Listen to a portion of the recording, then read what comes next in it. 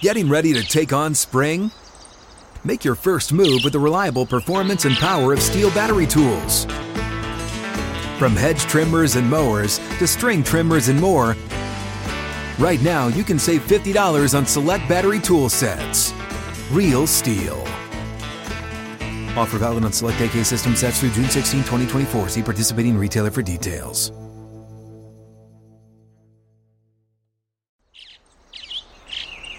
Getting ready to take on spring?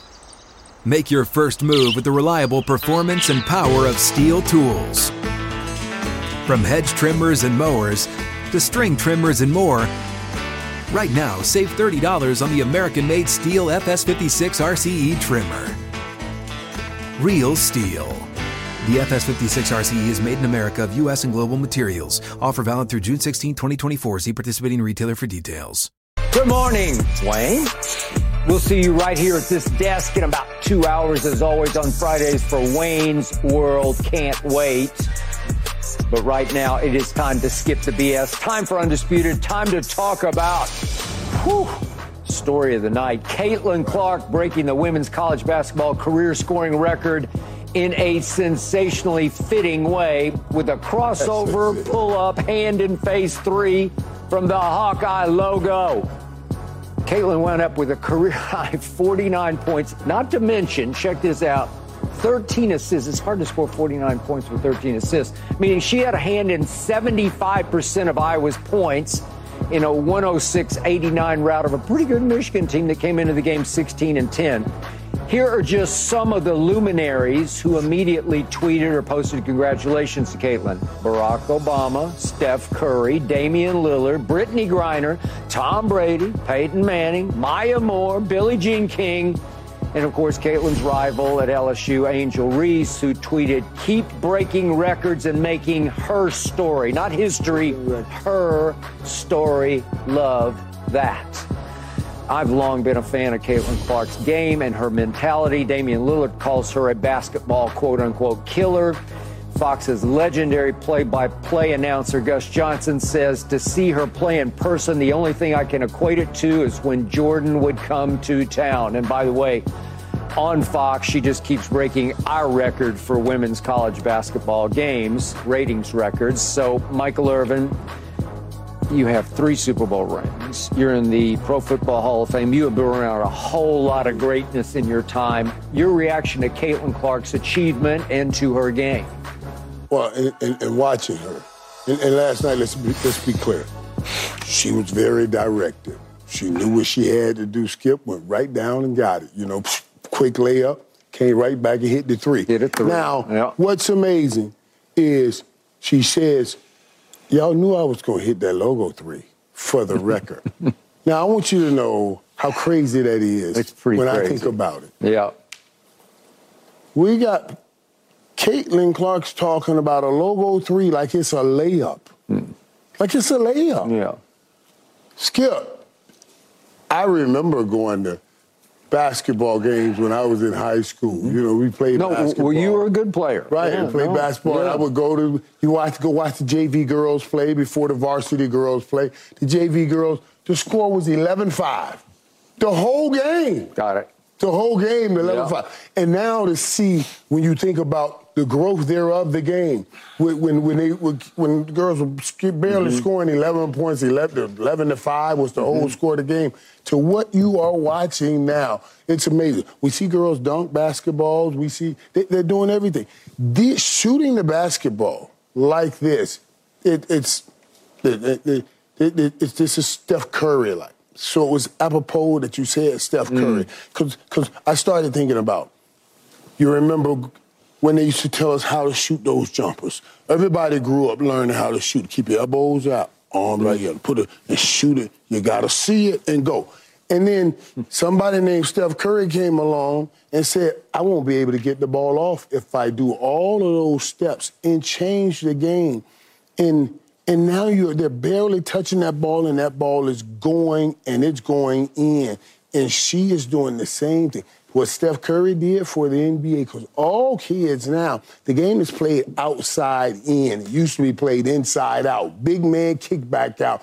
We'll take those jumpers, but they're the last option. They're not the first option. We're working the ball down in the paint. Now, with these kinds of shooters, we're building offenses outside in because of, man, it's an incredible accomplishment to see her shoot like that. She stepped across the line and just let that ball fly. It really is. It's incredible to watch. She's growing the game. The most beautiful thing out of it all, you talked about it, those stadiums are packed. Packed everywhere she goes, sold out. It's sold out. You know the WNBA is saying, come on, baby.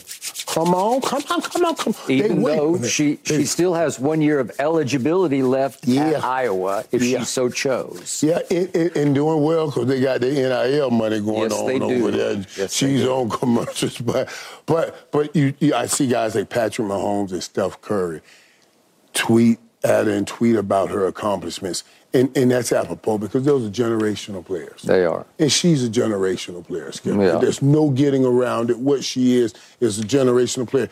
And I love how you can see the love of the game. You remember how Brett Favre played football? That's how I see her. That's good. That's a good analogy. You know what I mean? Agreed. Right. You love it. You love watching her play. You can see all the work she's put in. And wherever she grew up, somewhere just shooting at that little barn basket. But she was hitting them. It was an incredible thing to watch and just to see the growth of the game. And she's a big part of that. So to your first point about you'd see the JV girls and it'd be 11-5. So I grew up in the state of Oklahoma in a time when they still forced women's basketball players to play half court, where you had 3-on-3 half court, and then you switched to defense on the other side and played 3 other girls half court. It was like prehistoric to me. That's no more. But this is revolutionary because for those who don't quite get it, remember the logo she's shooting from is the men's logo. She's still, it's not a women's arena. No, it's where everybody plays, right? So the logo is still the Steph logo, the Dame logo, the anybody's logo. She shot it from the logo. And as you well know, and she called it. She called it. And she told her teammates that there's only one way I'm going to do this with a logo 3. And it's a pull-up where she did a little quick crossover, and she's got a hand in her face. The defender stayed right with her and put the hand up because they knew what was coming. And she bombs it home from the logo. It takes rare strength. Steph has rare strength to get the ball that far. It's just hard to jump and shoot that ball that far. So here she is, and she still has a lot of games left to go this year, not to mention the postseason games. She does have the year if she did choose to come back. And by the way, I just saw the list come out for the men's college football NIL rankings.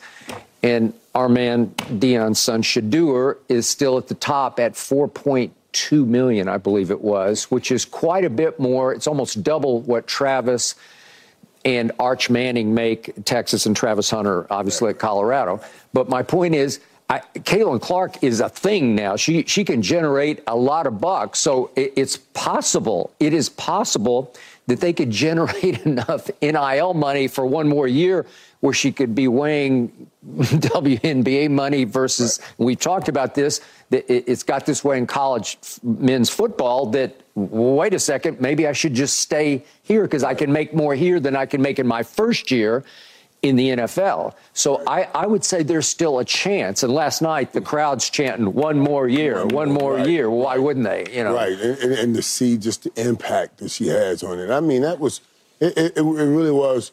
It was beautiful to see. Now, I did wonder when I heard all the one more year, like, when you're this kind of an athlete, like you remember, like Steph talked about getting his game ready for the NBA. When you're this kind of an athlete, all you did was think about challenging the best, challenging the best. That's a good point. But we see what she means to that place, that city, that team, that school, and I think that can be enough to pull her back. But somebody like that, trust me, in her head, she's thinking, I want to challenge the best and see how my game measures up. That's how you get that grade. So why is Steph Curry, I'm pretty sure you could argue this, but I think he's the most popular player in the NBA. I know LeBron's up there, but Steph is more relatable because he's more regular sized. He is 6 feet 3 inches tall, and if he walked in here, you and I would think he was tall. What do you go, 6'1"? I'm about 6'3". 6'2". Are you 6'3"? Okay, I was thinking you're 6'2". Yeah, right. Right. So that's what. We 6'3" to me is nothing. Okay. To be playing with them trees. That's what I'm there. saying. And that's why but kids can relate to Steph because he on the court compared to the trees, he looks normal. Right? He looks like a regular-sized human being. And yet he's doing that to them. And his spirit reads great. His spirit reads like he's the nicest dude in the world. It does. It's a good way to say it. His spirit reads great. It's just the nicest dude in the world, and he gets out there, and he's an assassin. And he's an assassin. And Caitlin has that in her. She's got, that's what Dame was talking about. She has that, exactly. So she is 6 feet tall, which is not short, but it's just medium-sized. There are a lot of girls who are playing at 6'4", 6'5", 6'6" now. And yet you can relate to her because she gets to where she's unguardable. She's hard to guard because, as Steph keeps pointing out, it's hard to keep your balance when you are creating threes by yourself. She's not doing the coming off the pass. like Steph runs circles around everybody as Reggie Miller used to do. But now Steph can also create on his own, but she often creates on her own with a step back that is just flat out lethal. And we saw James Harden start to perfect it. And the master Steph is trying to tell us that's a little more difficult it's just than more coming difficult. off the pick. No, she's not a catch and shoot shooter, even though they do that occasionally. But mostly she's just wheeling and dealing. and once she gets you a little off balance, to keep her balance, she's going to step back and launch. And that shot has only come into existence over the last, 5 odd years, where all of a sudden it almost looks like a travel to me, but it's not. And she obviously watched a lot of men's basketball, and she said, well, wait a second, I can do that. And once you've got that in your repertoire, you're unguardable, because she's also rare this way. She's got that Tom Brady, Larry Bird thing going, where end to end, she's not the most athletic. She's not a speed demon end to end. She's not the fastest with the ball in her hand like we see others, who are just blazing fast with the basketball. Levels, angles. Okay, but she is first step quickness. I saw it in Bird. I saw it in Steve Nash. Brady had some of that going on, where there's just that little bit of first step, first flash quickness that translates into success, where we've been talking about Tom Brady all week. If you put him at the combine, he can't win the combine. He can't do a lot of athletic things. He can't run fast for 40 yards, but he does have a certain foot quickness in the pocket that can create space in a throwing lane. She does too. And if we could see, I think we have her shots last night. I wanted to show you. Certain athletes have that. Yeah. The Patrick Mahomes has He does. Just that little stuff right in her buckets last night. You mentioned the first one. So she wheels and spins. That's the first two-pointer. She needed 8. What? So that was more catch and shoot 3. Is it just like, what? She just pulls up and launch. That's a long way. That's a long shot. And now she's off to the races, and that's off the glass. And look out. If you give her an inch, she'll take a mile on that 3. Look, that's ridiculous. That is Steph length.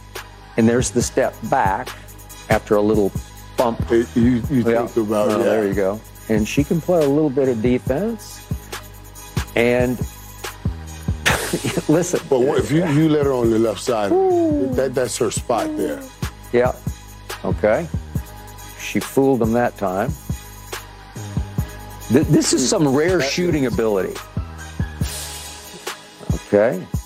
And if you overguard her to play her great understanding deep shot, of the game, great understanding of the game, knows how to backdoor. Yep. This is Luka-like. That's another Stop and go, different rhythm. If you give her just a little quick touch, look out below. Boy, Career 49. And yet, Michael, we're talking about, I'm not saying that she's a LeBron-esque generational passer, but she's a very good passer. It's hard, as I mentioned as we opened the show, she had 13 assists among her 49 points. It's hard mentally. Who am I? Am I a scorer or a passer? Well, she's both, and she can regulate that. She is feeling the game to where her teammates feel completely involved, because you better be ready, because you're going to get hit in the face with the basketball if you're not ready. So to get 13 assists while you're having your career high 49 points is about as impressive as you can get from a team point of view. Right. That's interesting that you see that there's still places she can grow in her passing game and the understanding of the game. And I think a lot of that she will explore more at the next level than she needs to right here, because she's so dominant right now. I mean, last night she looked like she could score whenever she wanted. I agree. She made up her mind that I'm going to get this record early. That's why she took the first layup, then came back with that first three, and then said, logo. I'm going to get this out the way and add on to it and do what I need to do. At the next level, I think it'll be a little bit more difficult for her. Because they're going to be challenging her, too, now. You're coming in, and every arena she walks in, she's going to bring a fan base that a lot of them have been waiting on and working for quite a while. So I think she'll meet some real good challenges there when she moves on that next level. And then maybe think about, I'll develop that even more, because now I'm forced to at this level. But at college level, she's going to do what she wants to do when she wants to do it. Which is why when she got to the national championship game last year against Angel Reese and LSU, that's why the ratings went through the roof. They just shattered the all-time rating record for that game. And obviously Angel got the best of her in several ways. And yet... But nice of Angel right there to drop that out. She did. What she was saying right here is, listen, this is bigger than both of us. It's certainly bigger than anything we got. It is. This is we're doing this for all the people, all the young ladies that have played before us, that started the foundation, and all the young ladies that are coming after us. It's our time to carry it, and they are carrying it well. And that's what we're talking about. We're starting the show talking about this.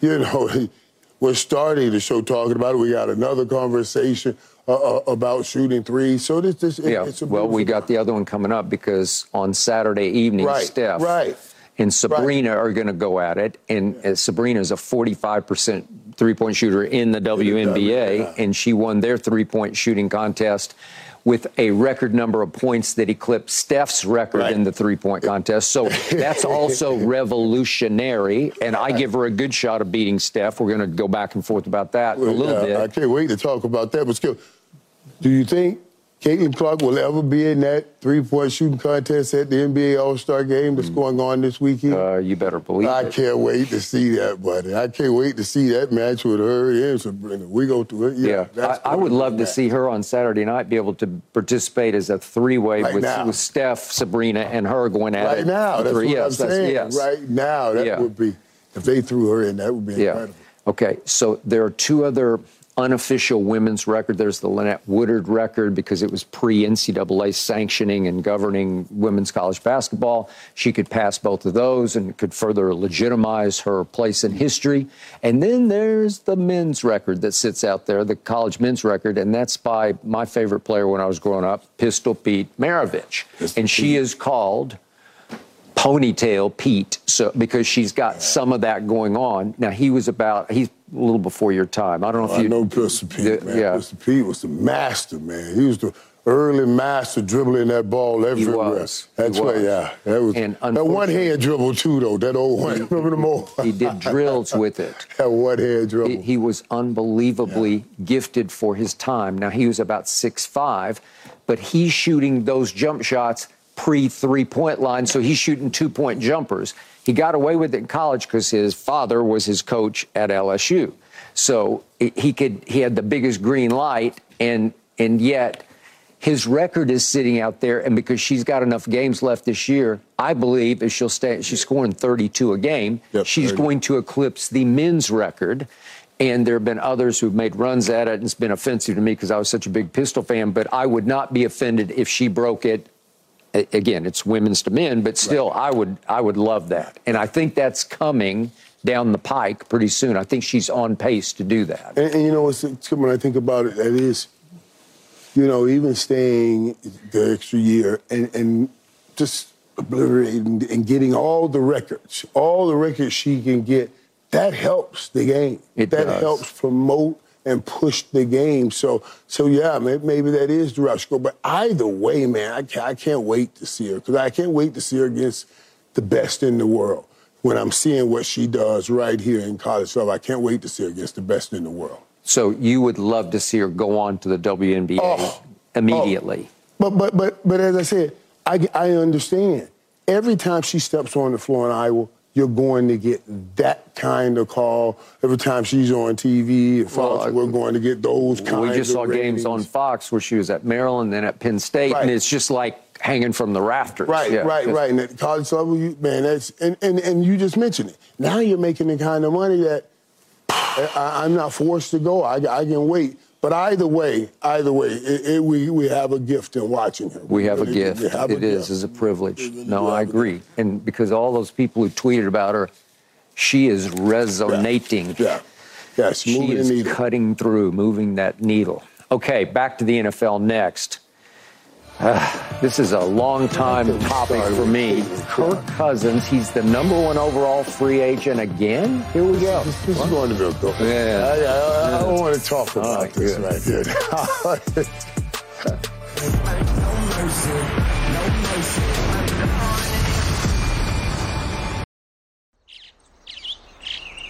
Getting ready to take on spring?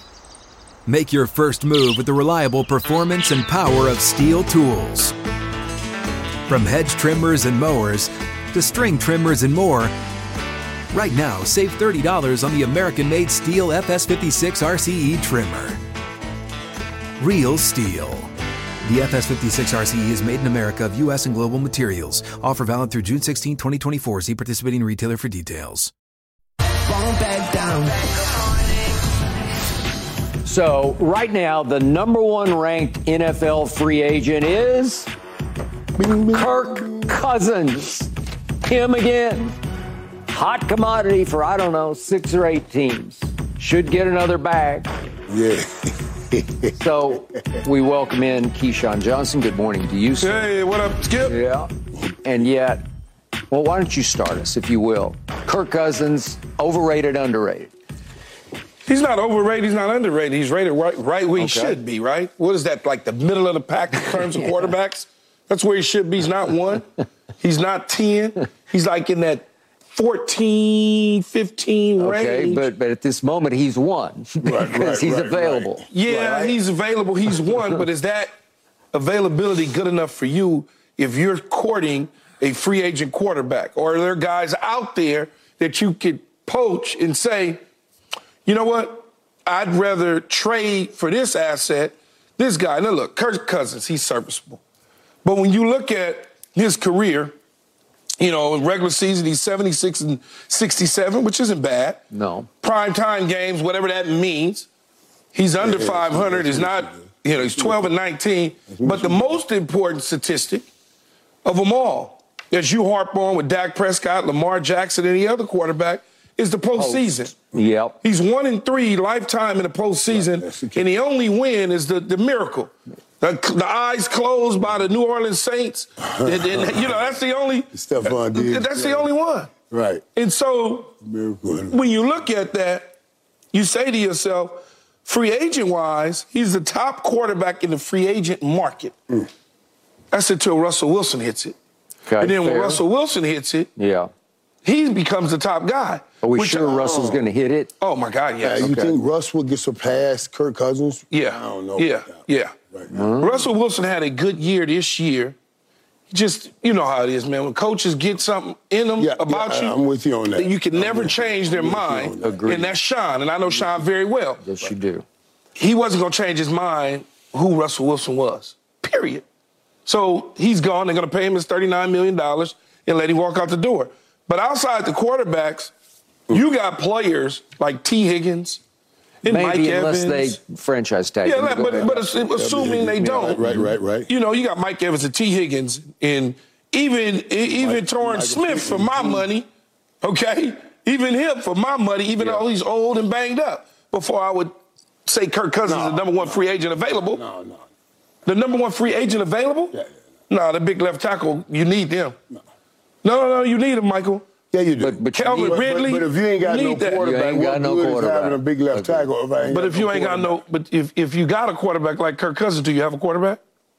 Yeah. Or do you have a guy wearing a jersey with a number that does some things nice at times? You're funny, man. Y'all are funny, man. Y'all stop this, man. I think But you saying that because you picked him to win the MVP 2 years ago. Yes, I know did. you. Yes, I did. And I know what you're trying to do. But it's funny. Cover because- your rear end. No. I may explain a little bit, but I won't cover it because it's funny because I'm with you, Key. I don't say that he's overrated or underrated. I say he's right where he needs to be. Now, what I do say this. The way he came in the game and the way he started, I think we've held this against him. I think we've held it against him because of what happened in Washington. So we've held it against Kirk Cousins.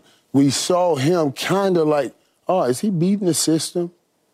Is he beating the system and making all this money? Kirk Cousins made 231 millies.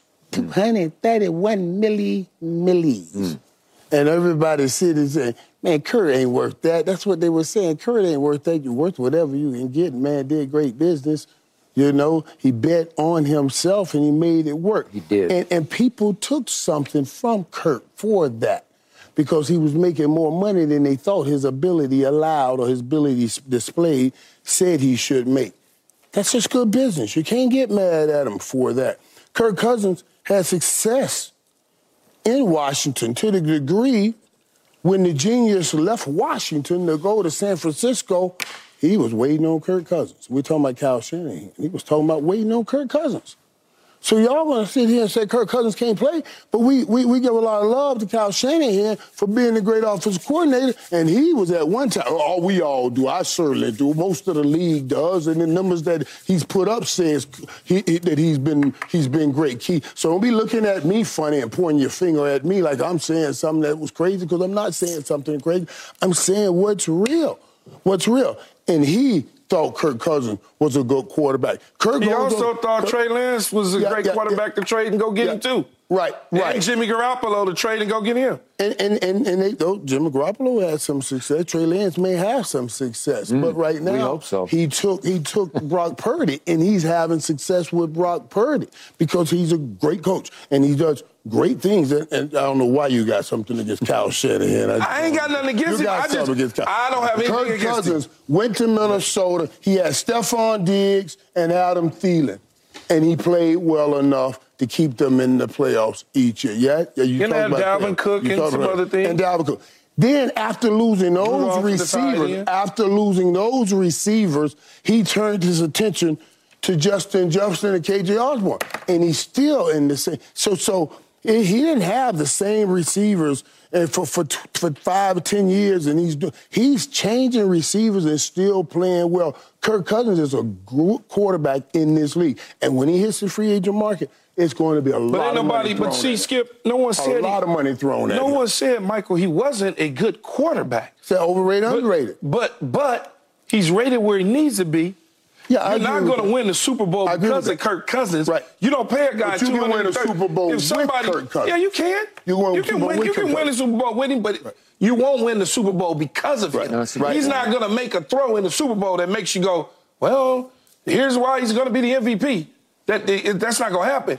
You mentioned $231 million he's made in his career. Is that the right number? Or was that just from Minnesota? I got 232 total. Okay, and total. That's not counting what he's about to make. Okay, so give him another $100 million. Just give him another 100. So 331. So if you paying a quarterback $331 million, be fair. At 1-3 postseason, you gonna pay somebody to give you a 1-3 record, $300 million plus? In the post, you gonna do that? You want that to be your quarterback? Because the way y'all sit around and complain about Dak Prescott and Lamar Jackson and Josh Allen not competing and making this type of money, well, the money says they pay you the money based on who you are, Michael. Right. You was the highest paid receiver because you was the best receiver. Right. Right. But now the market is what it is. We don't wait till the guys win the Super Bowl to get the Super Bowl winning money. Because Patrick Mahomes has won plenty of Super Bowls. When Joe Burrow and them came up, they got right up there with Patrick Mahomes in the money category, and they haven't won any. So that's not how that works, to be honest with you. That's not how it works. Skip, I take this. I tell you this, Skip, though. What I think is, I think Minnesota in this group with Kirk Cousins, they made him likable.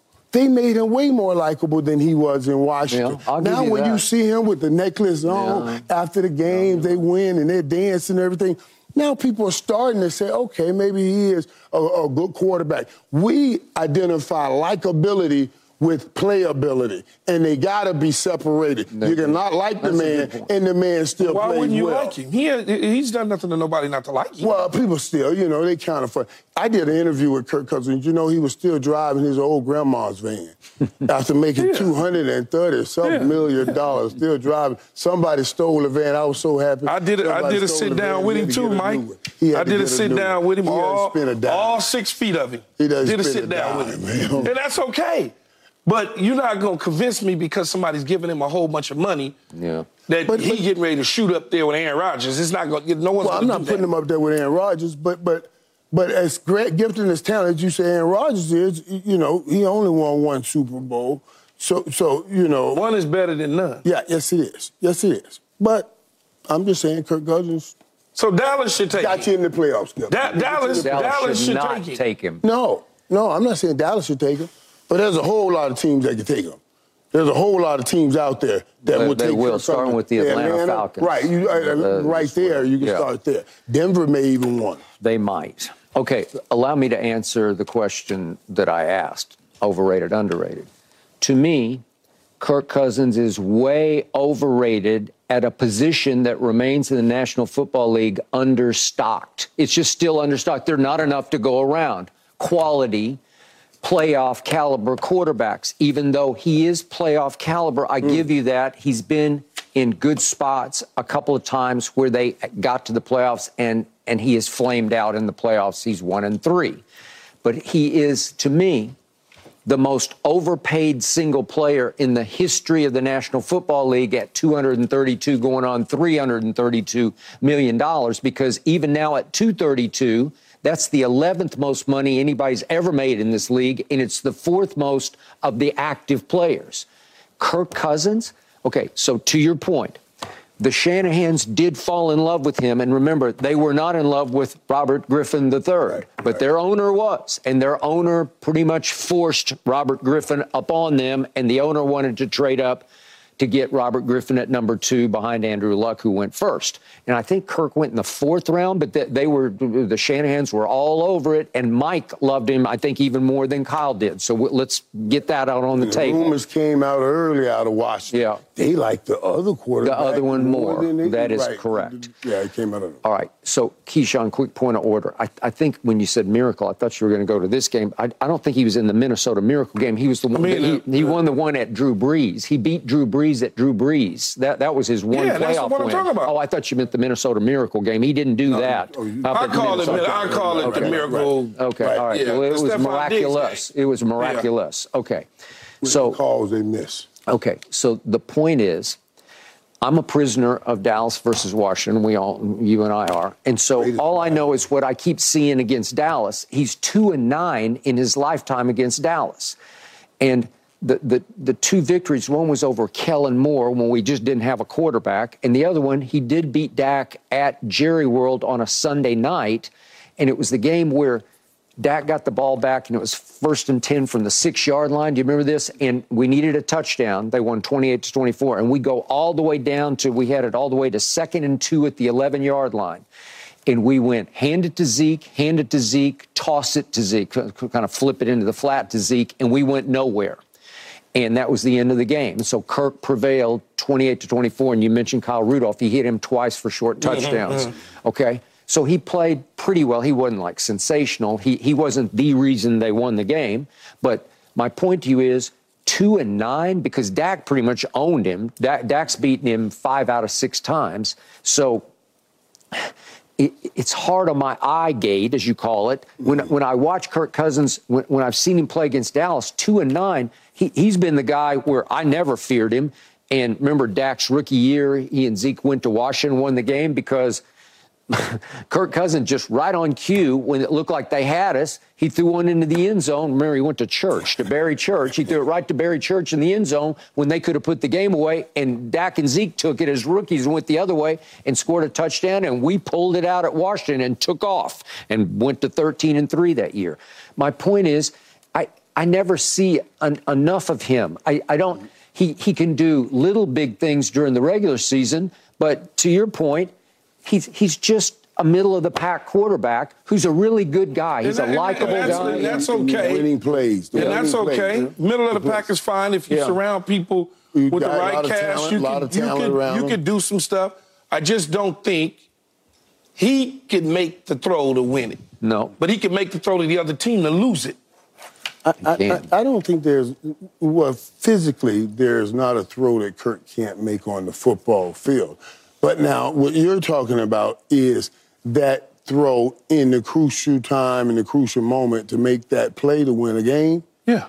Is what you're saying. Yeah. Is that throw. And that's, and yeah. I'm not talking about a throw to Justin Jefferson with 9 people on him, and he got to turn around and jump. And somehow he catches that ball. Somehow he catches with his eyes closed. He keeps catching that ball. I'm not talking about that. Right. Okay. I'm just talking about engineering that drive in a crucial situation where I got to score 4 to win the game, and I'm on my own 24-yard line with no timeouts.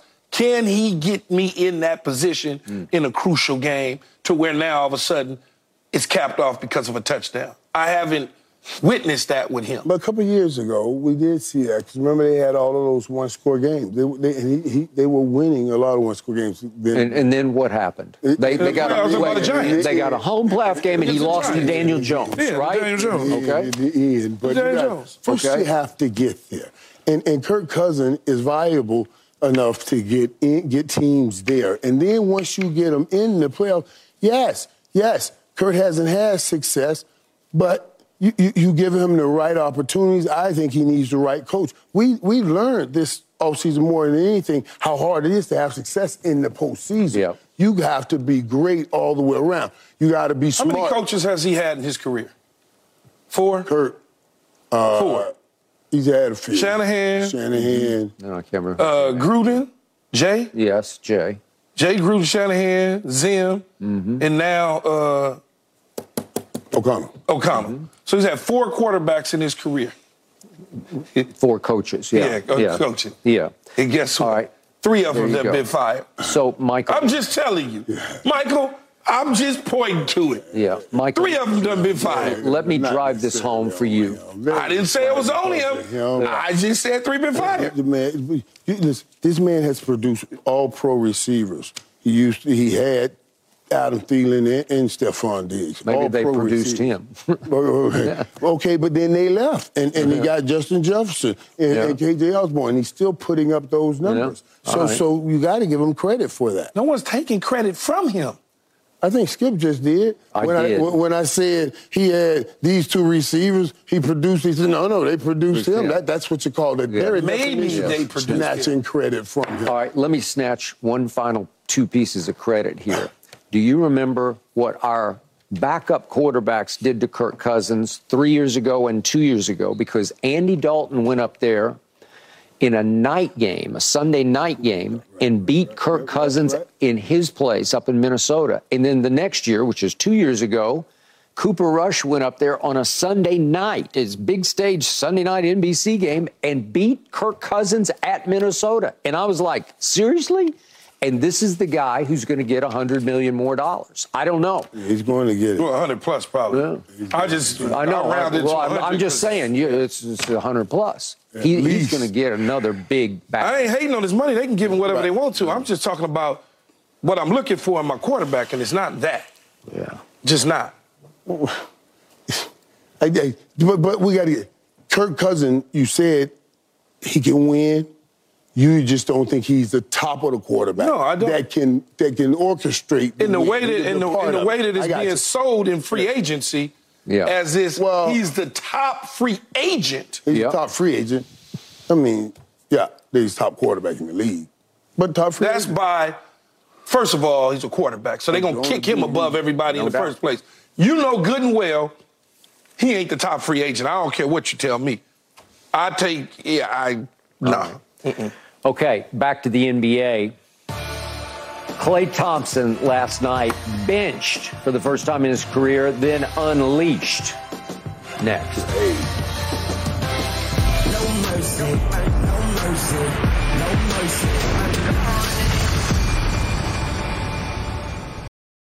When it comes to travel, we all know that feeling of wanting to escape to our happy place, whether it's hitting the beach, the ski slopes, or just kicking it with your crew in a tropical paradise. And Priceline wants you to get there and be very happy with a happy price, so you never have to miss a trip. Let me tell you, Priceline has got your back to make it all happen. My happy place is Cabo San Lucas, Mexico. Picture this: crystal clear waters, golden sands, and sun shining down on you like it's your personal spotlight. That's right. Cabo is my ultimate happy place. And you know what makes it even better? Priceline's VIP family feature. You heard it from me. That's right. VIP treatment for you and your squad. Imagine being with your crew, soaking up the sun and living your best life. And while scoring deals up to 5 times faster, it's like scoring a game-winning touchdown on vacation. Now, who am I taking with me to Cabo? To that epic trip, that adventure? My boys, my ride or dies, my crew, ones who've been there through thick and thin from the beginning to the end. I'm not taking any kids, no kids, just me and the boys living it up. So what are you waiting for? Download the Priceline app today and save up to 60% off select hotels and go to your favorite happy price with Priceline. Make some memories that'll last a lifetime. Cabo ain't ready for me or us, but we're ready for Cabo. Thanks to Priceline, the real MVP of travel. And now it is your turn. Hashtag Undisputed Live. Here we go with the first tweet from Chris. Caitlin Clark's future in the, dare I say, NBA is as bright as the shine on Michael Irvin's shoes. Whew, those are some shoes. Yeah, they are, man. They got that shot. It must have been over there in Keyshawn's chair. Yeah. That's when they got that shot. What do you mean? No, I thought there was Gators or something.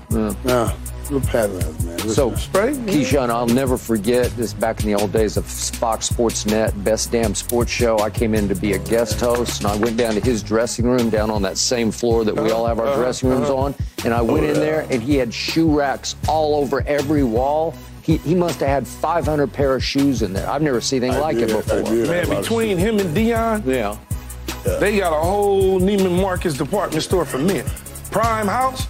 He had the cleaners, the cleaners. You know how they got the belt, the cleaners thing. Right. Prime had the belt, bringing it for the clothes, bringing it. I was right. Are you crazy? When I was building the house, I was like, come on, Tom, that's too much. That's too much. It was fresh though. He had an upstairs, downstairs. Yeah, upstairs, downstairs. In the machine, it goes down and go downstairs. I was like, this is not fair. We're just wasting Second money. tweets, Mr. Cleveland. This is your friendly reminder how lucky Cleveland is to be hosting the women's 2024 NCAA Final Four. That will be an event. Is Iowa getting there? Oh, I think they'll get there. They've lost right 3. there. I'll say South Carolina. Yeah. LSU, maybe? USC. USC is very good. They got a player. Watkins. Yeah. LSU. Yeah. And I'm missing somebody. Yeah. Missing one other team. Maybe it's Iowa. It's Iowa. Stanford, maybe Ohio State. Maybe. Ohio State's good, but Ohio State beat Iowa. So, all right. Finally, from Black Lion, they better give us this next year. Want to show the world the definition of real. Next year's Super Bowl is in New Orleans. Who should perform? We got all the New Orleans rap legends, but the one on the top left is the only one that matters to us. I see Wayne. Yeah. I see P. Yeah. I can't make out the other individuals. Yeah, there's Kevin Gates and Boozy and BG and Fredo Bang. Man. Those are New I got Orleans. to ask Wayne about them because I would. New Orleans I was about to say that's got to be some New Orleans rap. Yeah, no, that's put Lil Wayne up there. And you know how much he loves football, too. That would probably... Who was the last New Orleans Super Bowl, Baltimore, San Francisco? What was the halftime performance? And I think that it was Beyonce. Was okay. It? Oh, it was Beyonce. It was Beyonce. New Orleans? In New Orleans. Yeah. All right. Yeah. Okay, back to business, back to the NBA. Steve Kerr asked Klay Thompson to come off the bench for the first time since his rookie season last night at Utah. Klay responded by happily scoring 35 points. So this is how Kerr explained his thinking and then how Klay explained his own thinking after the game. It's been a tricky season for him and for us. There's a lot of transition happening. Some of our younger guys are coming on. It's not as easy to do, what Klay did 5-6 years ago for him. I think this could be a good balance to get the best out of Klay and to get the best out of our team. He's just such a competitor. I've watched him win championships. I've seen him hit, a million big shots. I've seen him guard the toughest guys in the league. Klay's a champion. He's an incredible player, great person. You can do two things. You can pout or you can go out there and respond. And I thought I did the latter very well tonight. So, Keyshawn, cool or not cool with Kerr bringing Klay Thompson off the bench last night? I'm real cool with it. All right. I mean, you got to think about it. Just because you come, look, we've seen him start his entire career for however many games. His rookie year, he didn't play as a starter, and then all of a sudden he gets in the starting lineup. He's been starting ever since. We're looking at it, and we're shocked to our system because he's a Hall of Famer. He's one of the three guys that Golden State has built that organization on. Yep. And so we look at that and we go, no, not Klay. Yeah. But if they took Dre and put Dre off the bench, we would all sit there and go, oh, that makes a lot of sense. That's what we would say because of his history and the things that he's done. And we would look at it differently. Where Klay, we're not looking at it like that. But like Steve Kerr just said, it's two things. It's best for the team, and it's probably best for him. What is Klay going to do? Pout about it, stomp, scream, be mad, or respond? And what he did last night is he responded. Right. Okay? This is the same conversation that we have about Westbrook. Oh, he's not going to buy in. He's not going to ever buy in. He's not going to buy in. No, he bought in. His minutes are reduced. He bought in. He's playing phenomenal basketball. He bought in for Ty Lue. He wasn't buying in for Darvin. But because the communication wasn't there. Correct. And if you had another coach other than Steve Kerr coaching Klay. Agreed. And, Skip Bayless trying to tell him to come on. He'd probably look at you like you lost your damn mind. He would. So I'm all with it. It doesn't change anything for me as far as Klay career goes. The only thing is set up now is for him on the next 5 or 6 years, if it continues this way, now all of a sudden he becomes Ginobili in a second career. He sure could. Yeah. When I like Klay, man. I like Klay. But when I hear that conversation, when I hear Coach say this is a tricky season for him and for us, that sounds like, and then I heard him continue to talk, I kind of heard a eulogy in there. Is what. When don't you hear eulogies? That was a eulogy. That was saying, it's been, Klay, he can't do some of the things he did 4 or 5 years ago. Is what he said. He can't. So it's and we got some young guys that are really coming on. Right. Remember, Klay tore up his knee and then he tore his Achilles. And that's been right there. And the injuries, and you come back, you heal the injuries, the ligament, the bone. But we don't think about the healing of the mind and the confidence and getting yourself back to where you were. Klay's had some moments here and there, but Klay's shooting 37% from three. And, I mean, you guys heard me say, you attack a man's weakness if you want to beat him, attack his strength if you want to break him. For Klay, that's been his strength. And now he no longer has his strength on one end, and it affects him. He said it himself. It was needed.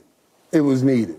So maybe it gives him an acceptance point now. Let me accept that he came off the bench, put up 35. The question is, how can you get him to do that? Or how often can you get him to do this? Yep. You know, the old Clay could put up 35 and a quarter. Now, when I say old Clay, we watched the Clay do that before, and now we're lauding a lot of love on him for putting up 35 in a game. Well, we watched him put up 35 and a quarter. You see what I mean? So that's what you're measuring it against right now, and for him, Clay has to have games like this and get back to feeling good about who he is and stop worrying about what's going to happen next year and the year after that, because I'm sure he's worried about that. Remember, Clay makes about $44 million this year, and they offered him a deal of about $48 million, but over 2 years. Clay turned that down. So they have some battles going on while he's battling what he's battling on the court. I think he can still have those kind of games. It's just how often can he have those kind of games? And I don't know about you guys. When I heard about the LeBron situation, I knew then that means the Clay situation is over. Because everybody started talking about matching LeBron with Steph. They never said matching LeBron with the Splash Brothers. They said it's LeBron and Steph. So I would remember imagine, Steph also said, though, I would imagine that he also said you would have to be naive. Remember that, Skip? Yeah. To think that you can't be moved. This was before the trade deadline. That is true. Well, Steph can't be moved. No. He I was know just what he was saying. talking. I mean, he can be moved too, though. They ain't not going to move him, but he can be moved. Of course not. No, they won't. So this touched me last night. I watched it live in the postgame. I love Clay, too. I do, too. He has a good heart and a good soul, and he plays hard, man. And to me, he's the second best shooter ever, but he can get even hotter than Steph can get, because you sit there. He had 37 in the third quarter against Sacramento. It's impossible. If you go back, you can find it on YouTube. The catch and shoot, it's like it's impossible. You can't score. No human can score that fast. 37 points in a quarter. And then turn around and take out your best offensive guy. When he was healthy and right. When he was right, I remember I told him one time, and at the time I was serious. I said to him, and he didn't believe me. I said, man, if I had a choice, I think I would take you over Steph. He's like, come on, Mike. Like, come on. But at the time, he was one of the top shooters, and I mean one of the top defenders. He was killing everybody. And he's 6'7", so you got size. Right. It's a whole nother echelon from 6'3" to 6'7". Okay, so what happened last night to me actually happened the night before against the Clippers at home when they blew up and blew the game at the end. They gave up 44 in the fourth quarter, and the Clippers stormed back after Ty Lue got ejected for the first time in his career. That inspired the Clippers and set them off. But at the end of the game, Clay lost his mind because he was frustrated, I guess, and he went and fouled Russell Westbrook. And I think we have this. I think we're showing it right here. And the bench, look at Steve Kerr. He just goes crazy, putting his hands up on his head like, what are you doing? Well, he lost sight at that point of the clock. No, he just lost sight of the clock, and he didn't realize at that point they didn't need to foul. They thought they needed a quick foul, but he didn't need a quick foul. That's why Steve goes, oh, no, not right now. And it got me because Clay didn't deserve this.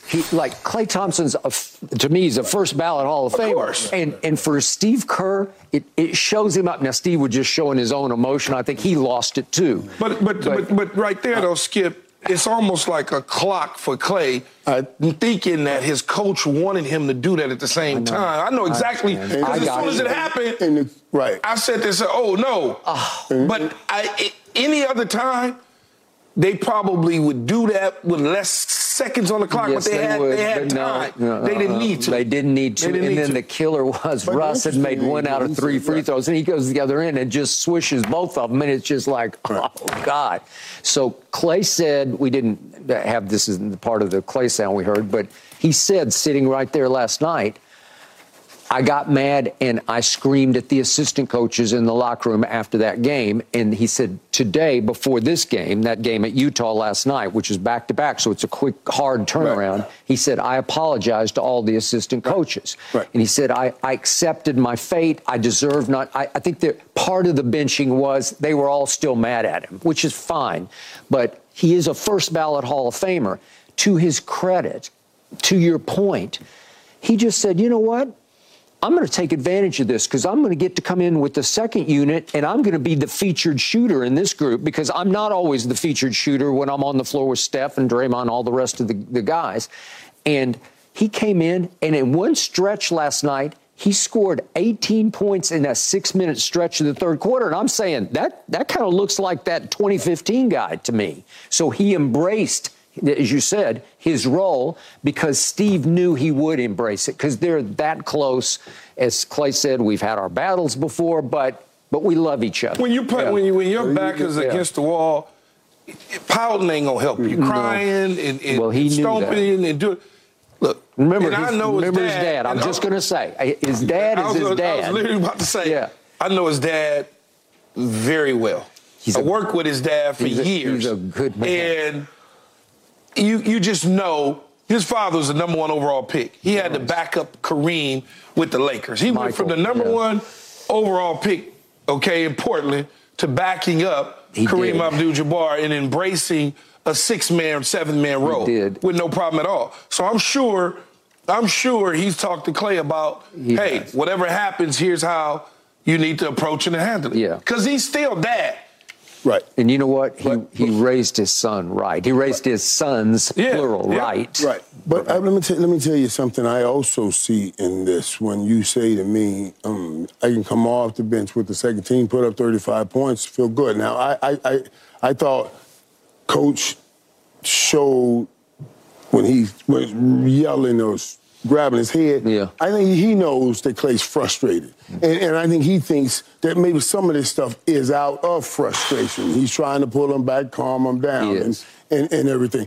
But what I think is interesting is, he struggles when he's out with the guys that he has this dynasty with, the first team. Because, you got a responsibility. These your guys, and you guys have built this. And now you feel like you're letting your guys down. Then when you come on with the second team, it's a difference. You don't feel that pressure, and he feels like he played freer. And if he can just consistently do that, now I think they've already made a decision on what they. I think you're right about that. And by the way, Steve Kerr was up front on the record that kid Brandon Pajemski that they took in the first round, he made it clear. He said all of our analytics, all of our statistics say our lineup with Brandon, with Steph and Draymond and the rest of the group, Kuminga and who's the other one? Looney.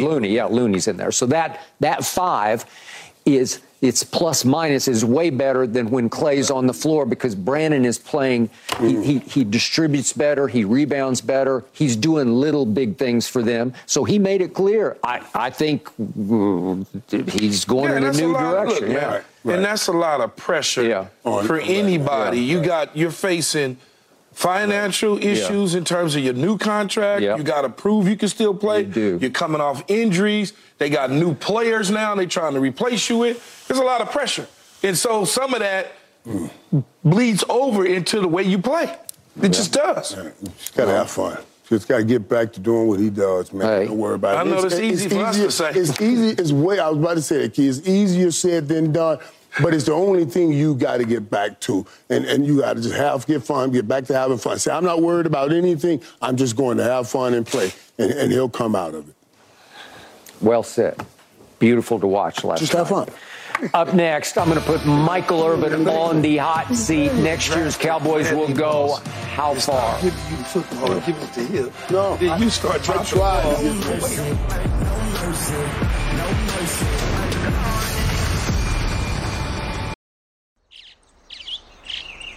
Getting ready to take on spring? Make your first move with the reliable performance and power of Steel tools. From hedge trimmers and mowers to string trimmers and more, right now you can save $20 on the Steel MS-162 or MS-170 chainsaw. Real Steel. Offer valid through June 30th, 2024. See participating retailer for details. Okay, Michael Irvin, I'm going to put you on the spot as we put this NFL season to bed and look to next year. Next season, how far will our Dallas Cowboys go? Now, when you ask me right now, Skip, I know I said now that everybody's out, I'm feeling better, I'm doing better, my emotions are in a better place, so I can deal with it now because we're all at 0-0 again. So it's okay. But I haven't changed my mind one bit on what I said previously.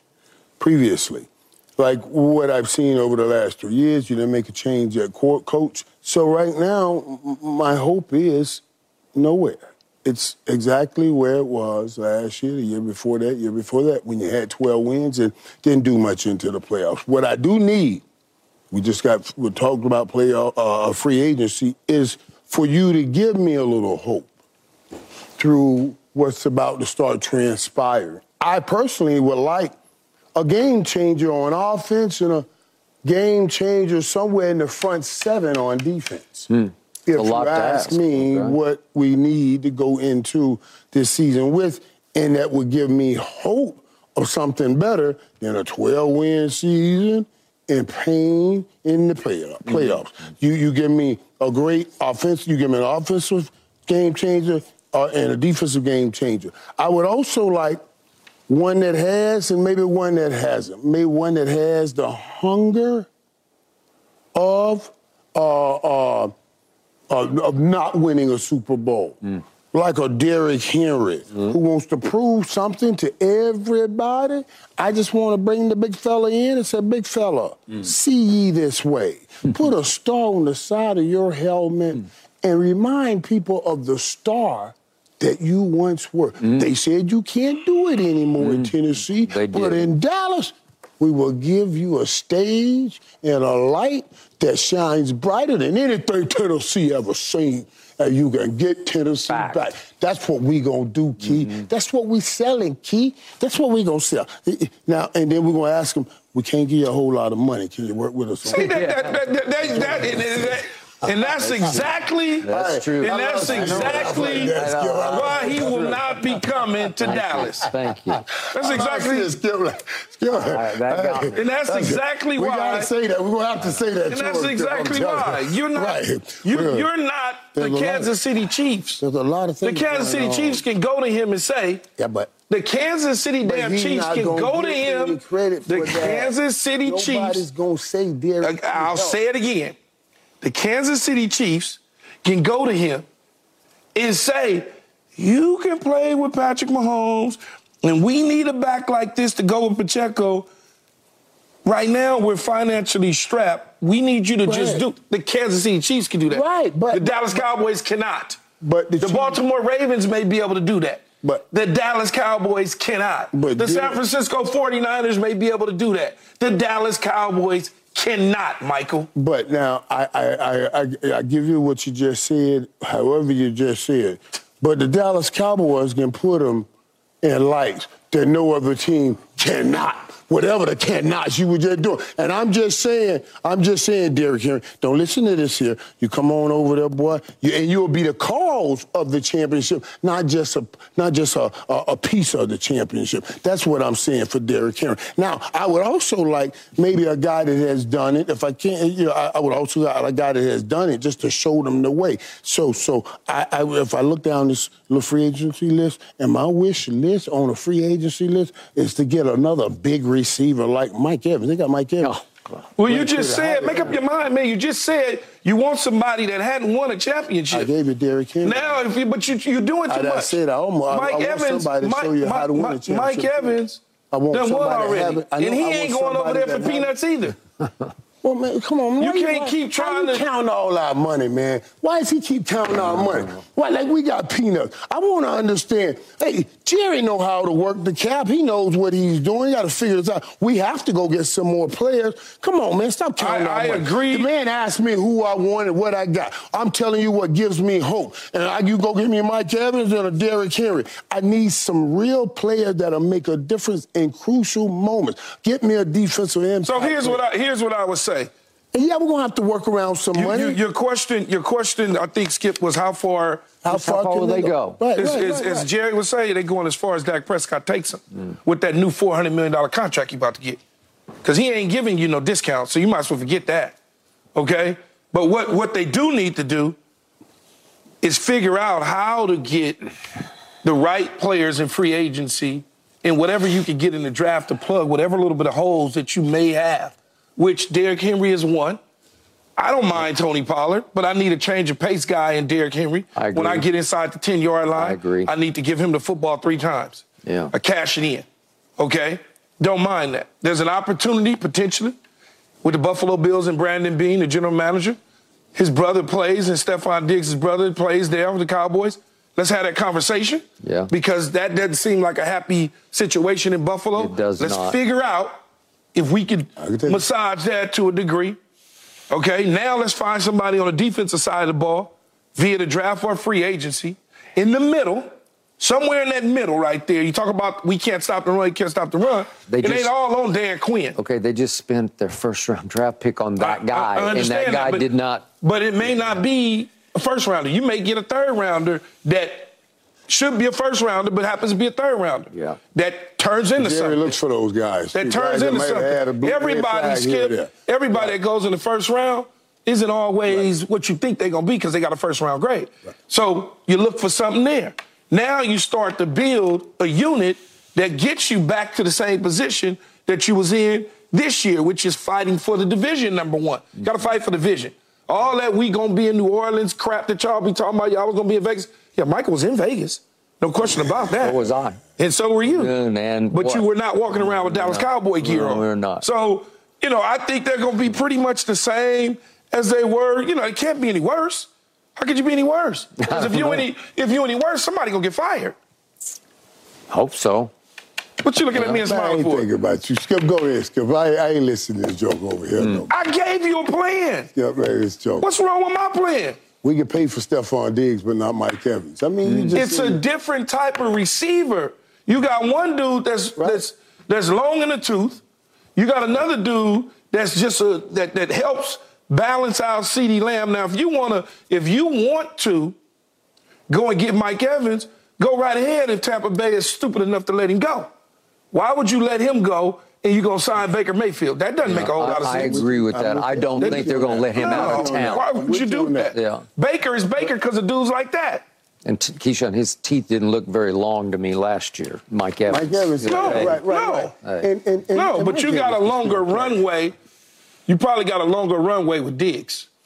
You would. And I agree with the compliment to CeeDee. And his brother's there. The compliment is just, I just think he fits. His brother, let's be real now. The better compliment to CeeDee would be Mike Evans. Because Dak needs the big receiver, the space receiver. He doesn't have a space-eating But that receiver. dude plays big, man. CD plays inside and also, and it's a lot of duplication with CD and Stephon. No, Stephon played for a small receiver. He played big. Right, I'll take them both. But there's a lot of duplications with that. And you like Mike Evans probably more because I want the diversity. I want the big guy in the inside quick guy like the Diggs. I like CD. Oh, we'll go ahead and take all three of them. Get all three of them. That would be great. That would be great too if that could happen. I would love that.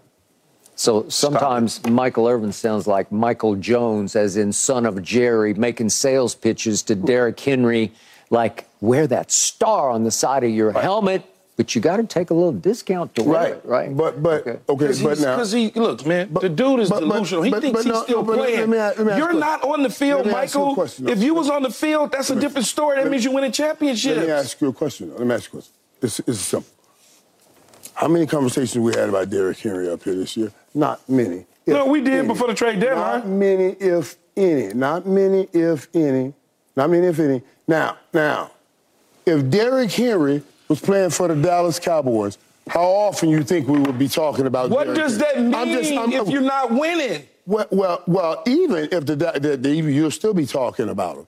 That's what I'm saying. What do you mean? What does it mean? You're going to be talking about how bad they just lost the Cleveland Browns or something. Right, but you're going to be talking about him. And Derrick Henry don't. I don't want you to be talking about me if I ain't winning. Key. You trying to bring it back to winning. Wait. Come to teams for winning. Just hear me with the ears. Hear me with the ears. That's the apparatus God gave us to hear with. It was the ears. You're hearing with your mouth. That's waiting to talk. That's not hearing me with the ears. Hear me with your ears, man. Hear me with your ears. You're trying to sit here and argue that playing for the Cowboys don't bring more attention on you. I'm not saying that, Michael. I played for the damn Cowboys. Don't you think I know? Right. That's what I'm saying. That's what I said. Derrick Henry can get them back. Derrick Henry hadn't gotten the love that he deserves. Come on over, put that star on your helmet, buddy, and let us show you what kind of love. Let Derrick Henry almost get 2,000 yards for the Dallas Cowboys. Boy, I tell you that ain't going to happen. Boy, you can almost You ain't going to let him get 2,000 yards because you got a quarterback you're getting ready to give $400 million to. And if you're getting ready to give a quarterback $400 million, you ain't going to have a running back rush for 2,000 damn yards. Come on, Michael. Why won't you? Because you're not going to give him the opportunity with the touches. They're not going to all of a sudden become Nebraska of 1979. Almighty, man. Derrick Henry doesn't need 1 million touches. We don't need him to have 1 million touches. You just said 2,000 yards. Listen what I'm saying, Skip. Skip, I can't talk to him. He got his emotions in a bad place. I don't have no emotions. I'm trying to educate you. He feels bad about any hope that the Cowboy fan base brings out. Yeah. Now, everybody, I just said I'm at peace now because everybody's at 0-0. What does that mean? Everybody hope meter is at a good place. I just told you everybody, what my hope meter. First of all, I'm talking about everybody in the NFL. First of all, everybody ain't at zero because they're not. The 49ers are plus 500. The Chiefs are plus 650. The Ravens are plus 9. Y'all are plus 1,500. Everybody ain't at zero. They already got people in front of y'all. Just want you to know. I'll show you that right there. I'm talking about records, man. You talking about gambling, man. Come on, Skip. I'm talking about going to the Super Bowl. You can't mess with it. For a guy to have 3 Super Bowls, Skip, I don't know how you just don't see winning is important. Winning is important. That's a hell of a statement. Go ahead, Skip. I can't say anything else to it. We're trying to argue that Derrick Henry would not benefit from wearing a star on the side of his helmet. That's the thing that made you go in. Now, all this other stuff you just came up with. But we cannot argue the benefit of wearing that star. No one said that. You almost made me call you boy. Michael, you still eating off the star. And you ain't played in 20 I get all of that. Right. But when you are a free agent that has not won a Super Bowl, okay, or yet even played in one, you are seeking teams that can get there. Don't tell me the Dallas Cowboys, because they had Derrick Henry, all of a sudden become Super Bowl favorites. No.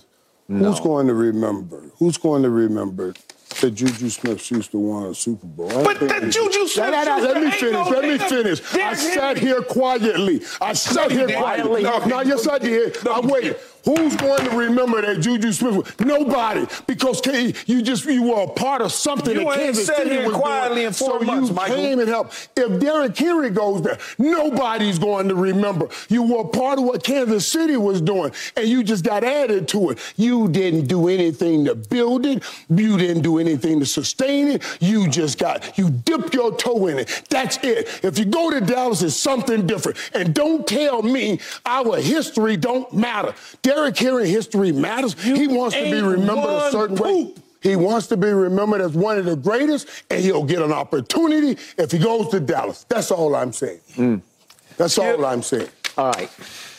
Michael Irvin, you look at this completely differently than I do, even though we both love this franchise.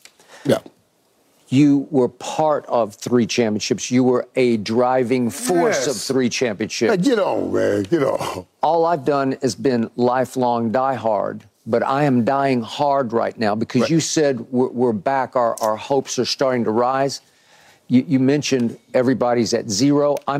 My emotions are at ground zero right now because I have not gotten over what happened against the youngest team in the NFL that came in as a 7 seed, and for the first time in the history of the playoffs, beat a 2 seed, and had us down 27-0 before halftime, had us down 48-13 early in the fourth quarter in a home playoff game with the 2 seed with a chance to beat Green Bay and Detroit to get back to San Francisco, where, silly me, I thought we'd actually have a chance, 3rd time's the playoff charm at San Francisco. But no, 27-0 happened. And I am still rocked by it. I'm devastated. I am emotionally ripped to pieces over what I saw because nothing changed. The coach is still the coach. Right. And I don't hate him. I just don't love him. And the great Winston Churchill said once upon a time, those who fail to learn from history are doomed to repeat history. And it feels like we didn't learn anything from history. We're just going right back to the same drawing board. And yet and still, we're going to have to pay the quarterback so we can pay the other players, because you're going to have to repay him to get the cap down just enough that you can take care of CeeDee Lamb and you can take care of Micah Parsons. And those are big taking care ofs. Those are big, bad deals that are going to limit what you can do with the rest of your cap money in free agency. So difference makers, game changers on offense and defense are going to be hard to come by in the situation in which we find ourselves. And to Keyshawn's point, a defensive game changer, it was supposed to be Mozzie Smith. Maybe the second year will be the charm for him and he'll figure it out. It could be. But I saw next to nothing. Maybe it's Mike Zimmer. Maybe it is Mike maybe Zimmer. It's it. Maybe it is. Okay, Maybe you could be right. Right, maybe it's okay, right. and I will give you this. I love Tony Pollard, but I did not see enough this year because you know what? He did get hip drop tackled at San Francisco, and you know what? He had some flashes this year. It threatened his career because Keyshawn, I know his game. He wasn't quite what he was the year before because it's a. But he doesn't have to be a $15 million running back, no, though. Okay. But would Derrick Henry help as a thunder and lightning? Absolutely. Yes, Absolutely. you better But that believe whole it. notion to come here for free, No, he's not nobody gonna doing come that. Ain't nobody said You said it. hyperbole. You were giving Jerry's speech to him. I said he would have to work with us on the money, but I Yeah. didn't say free. That's hyperbole. Free's crazy. So stop saying that. And what I said also was he will be recognized more for helping the Cowboys get over the hump than just being a part No of doubt. whatever the Kansas City Chiefs are doing. They just took you in as a piece. I can't Derrick disagree with Henry, you. I gotta imagine that matters to Derrick. I can't listen to you. It ain't just taking him in. I mentioned Kansas City because they won the Super Bowl. Right. It may not be Kansas City. Right, It may whatever. be Baltimore. It may be another team Right. that need a big pounding back. Okay, that is right there on the edge. The Dallas Cowboys ain't on the edge. You know my problem, Hakeem? I don't have an issue with admitting what you say if is true. But I got an issue with why you won't admit what I'm saying is true. We talk about the Cowboys more than anybody. Derrick Henry would benefit greatly if he had to start on the side of something. Now, that's just reality. No one said that he and wouldn't.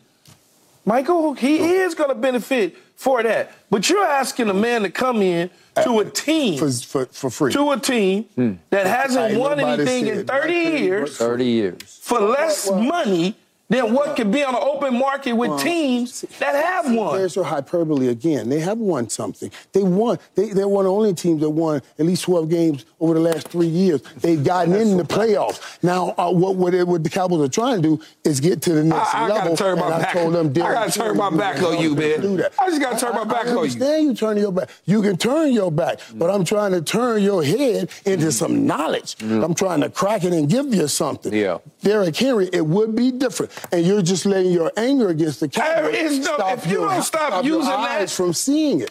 It would be different. All right. That's it. It's not even a conversation so easy. Okay, Michael, I'm going to give you some hope that I have, this one shred of hope. We haven't talked about this, but I think the Philadelphia Eagles are a mess. That's what I think. I think they have internal issues. They got to figure it out. Okay, they got lots of things going on there, that deep things that they got to figure out. Right. The Giants still don't threaten me. Washington will start to grow because I like the new owner and I like the new brain trust that they have, but it's not going to be next year. So if the Giants let Saquon Barkley walk, Yeah. do you go get him versus Derrick Henry? I'm not that biggest Saquon guy. No. No. Okay, I just asked a question. Okay, but the point is, you need the hammer. Here's the point about the NFC East.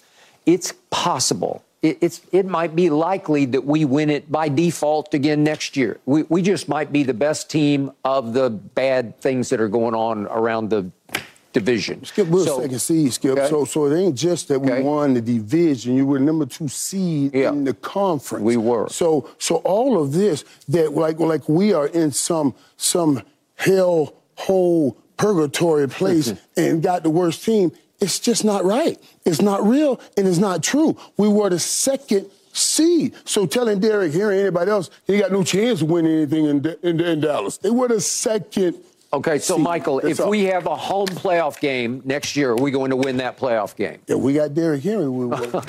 So it's all about Derek Henry? We got a hammer. We need a hammer. And a Y'all the second seed, huh, Michael? A hammer that will garner respect and bring people up on that line of scrimmage no matter what. Then you'll get opportunities to throw the ball. We were the second seed.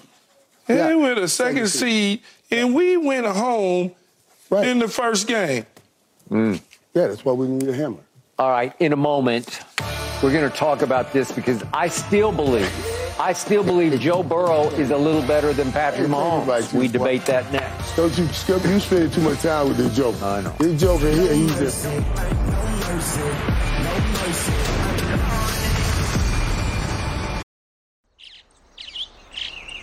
Getting ready to take on spring?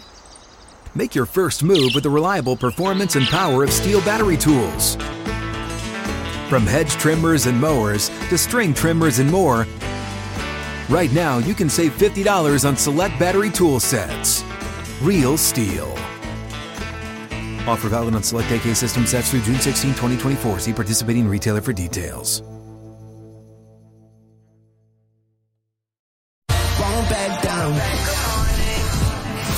Here's Joe Burrow on how disappointing it was. He tore a tendon in his wrist just as the Bengals had caught fire, won 4 in a row, including the clinic he put on at San Francisco and the 10 touchdown passes to just 2 interceptions he threw over that 4-game stretch.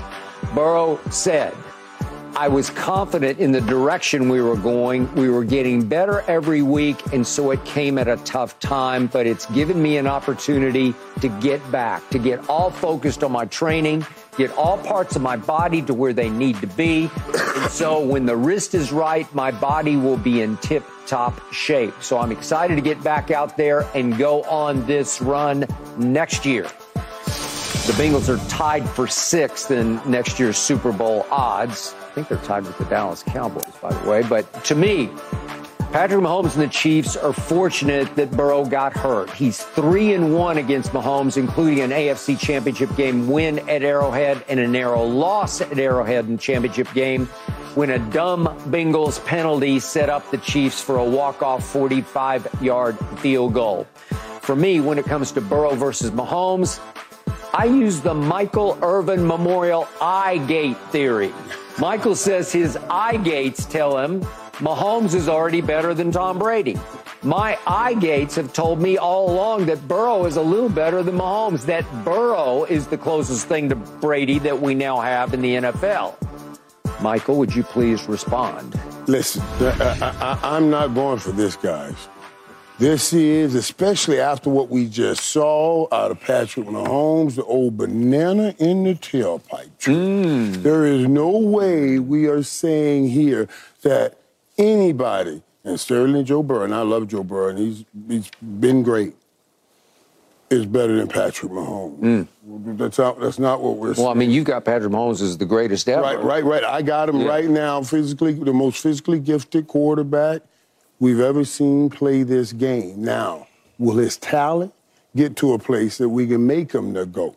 And I believe that his talent, it means number of Super Bowls, number of MVPs, that they will get up there. But to say right now that Joe Burrow, because he's 3-1 against Patrick Mahomes, is better than Patrick Mahomes when Patrick Mahomes has 3 of them things on his finger now. I just want to ask you a question. What's that? Who was your toughest opponent that you played against when you was, like, who did y'all lose to a lot? Washington, maybe? Philly. I lost a lot. You put a lot on there. That's Well, nobody. I mean, we lost. Yeah, not a lot, but you know what I mean. We can go 3-1 against a team over the course of one's career. Would it be Washington? Would it be Philadelphia? Early on, Philadelphia. And their quarterback might have been Randall Cunningham. I'm assuming. It was Randall Cunningham. And I like Randall Cunningham, but Randall Cunningham, he's not better than Troy Aikman. But go ahead, just go ahead. Right. Yeah, but go ahead. I just wanted to skip 3-1 because you lose to somebody a lot. Right. He ain't nowhere in the world he better than Troy Aikman. Right. And I like Randall. Right. I take that, and I concur with that when we look at this assessment. Yes. We start talking about these two. I love what Joe Burrow has done. I mean, he's been incredible. He's been incredible. And he has made the right plays to beat Patrick Mahomes, and he's so cool, and he gives you the confidence, and it's unlike what you think about Kirk Cousins because he really does lift his team. He does. Oh, yeah. He lifts his squad up. No, yeah, they like him. He goes in, and he is the moxie of that team. Yeah, I don't need, Our Super Bowl window is open as long as I'm on the football field. When he's not on the football field, it's not open, and he was right about that. A different team without him. But, yeah, I love all of that Joe Burrow has. But you just saw it. You got a fresh look at at Patrick Mahomes' greatness. In the year that Patrick Mahomes has done something else that he has never done. When we question if he even had the ability to do it, second time without Tyreek Hill, but also can you go on the road and get it done? All of that. As Skip would say, preach. He keeps saying in the confirming. I confirm every box he checks and says he confirmed. And now we want to say, Joe Burrow, no. Patrick Mahomes is the baddest man on the planet. Skip, let me ask you a question. Yes. What would make you believe that Joe Burrow is better than Patrick Mahomes? Is it just simply because he beat him 3 times? I saw it with my eye gates 4 times. I saw 4 games, and he was right there to beat him the last time. And that kid, Joseph Asai, remember the out-of-bounds penalty on Patrick Mahomes on 3rd and 4, and it gave him 15 yards, which set up a 45-yard walk-off. It was a battle to the bitter end. Right. One dumb penalty cost Joe Burrow that game. He was in position to potentially go 4-0 against Patrick Mahomes in 2 championship games at Arrowhead. You do understand there's such a thing as a player beating a team that they just match up well against, and they just know them. By the way, to your question to him, nobody had their number. Nobody. Well, they lost to some teams. No, but when they were babies, they were losing to Reggie White. I understand. I get it. But my whole point was, when you're talking about 3-1, it doesn't mean anything, Skip. Doesn't mean anything. Because in the end, one guy is there all the time for his team. Yeah. Another guy isn't. Okay? I can't defend that. He has not stayed healthy. I'll give you that. Yeah. Getting hurt is part of the game. I understand that. One guy has 2 regular season MVPs, 3 Super Bowl wins, and 3 MVPs in the Super Bowl. Yep. One guy has 1 Pro Bowl and 1 comeback player of the year. Yep. You know which guy that is? That's Joe Burrow. Now, let's not even get into being able to perform at the highest level when it counts the most. Yeah. Don't tell me if Aaron Donald didn't get to him in the Super Bowl, he could have hit Jamar Chase. Or T. Higgins. Or Tyler Boyd. Or turn around and give it to Joe Mixon. He's had those same cast of characters his entire playing career in Cincinnati. Not MVS one day and Juju Smith-Schuster another. And Travis Kelce every day. Okay, that's one guy. He's the guy. That's one guy. He took over the Super Bowl. 1 versus 4 doesn't seem like that outweighs it. I don't give a damn how good you are. But when you got T. Higgins, you got Tyler Boyd, you got Jamar Chase, you got Joe Mixon. You do. And you can sprinkle in a tight end here and there with a solid defense. They got They got stuff. That dude been over there messing around with MVS's, Mecole Hardman's, a rookie in Rashee Rice. I don't have a Tyreek Hill anymore. Producing the same thing. Oh, wait a second. By the end of the year, Kansas City had the best defense in pro football. That's what my eyes told me. And that's fine. That offense did something to help that defense. That defense did something to help the offense. Yeah. He ain't had the same running back from beginning to end in the season since he's been in the league. Joe Burrow's had Joe Mixon the whole time. He has. Every year, it's like a new running back for Patrick Mahomes. I got it. That one he's got now is pretty good. Nobody's saying Pacheco isn't. All right. Help me out on this, because Micah said we just saw it. And here's what I saw in this Super Bowl last Sunday night. Help me out here. All the way down to overtime. All the way to overtime. I'm looking at the GOAT, Patrick Mahomes. I'm trying to eye gate him. I'm trying to see. What do I see?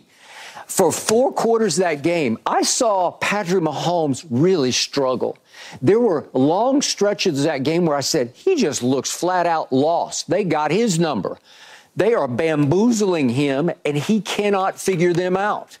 And he throws the early third quarter interception. I said, uh-oh, San Francisco's got them, because if they go cash this one, it's going to be 17-3 San Francisco. And I'm just not sure even Patrick Mahomes can pull that rabbit out of his hat.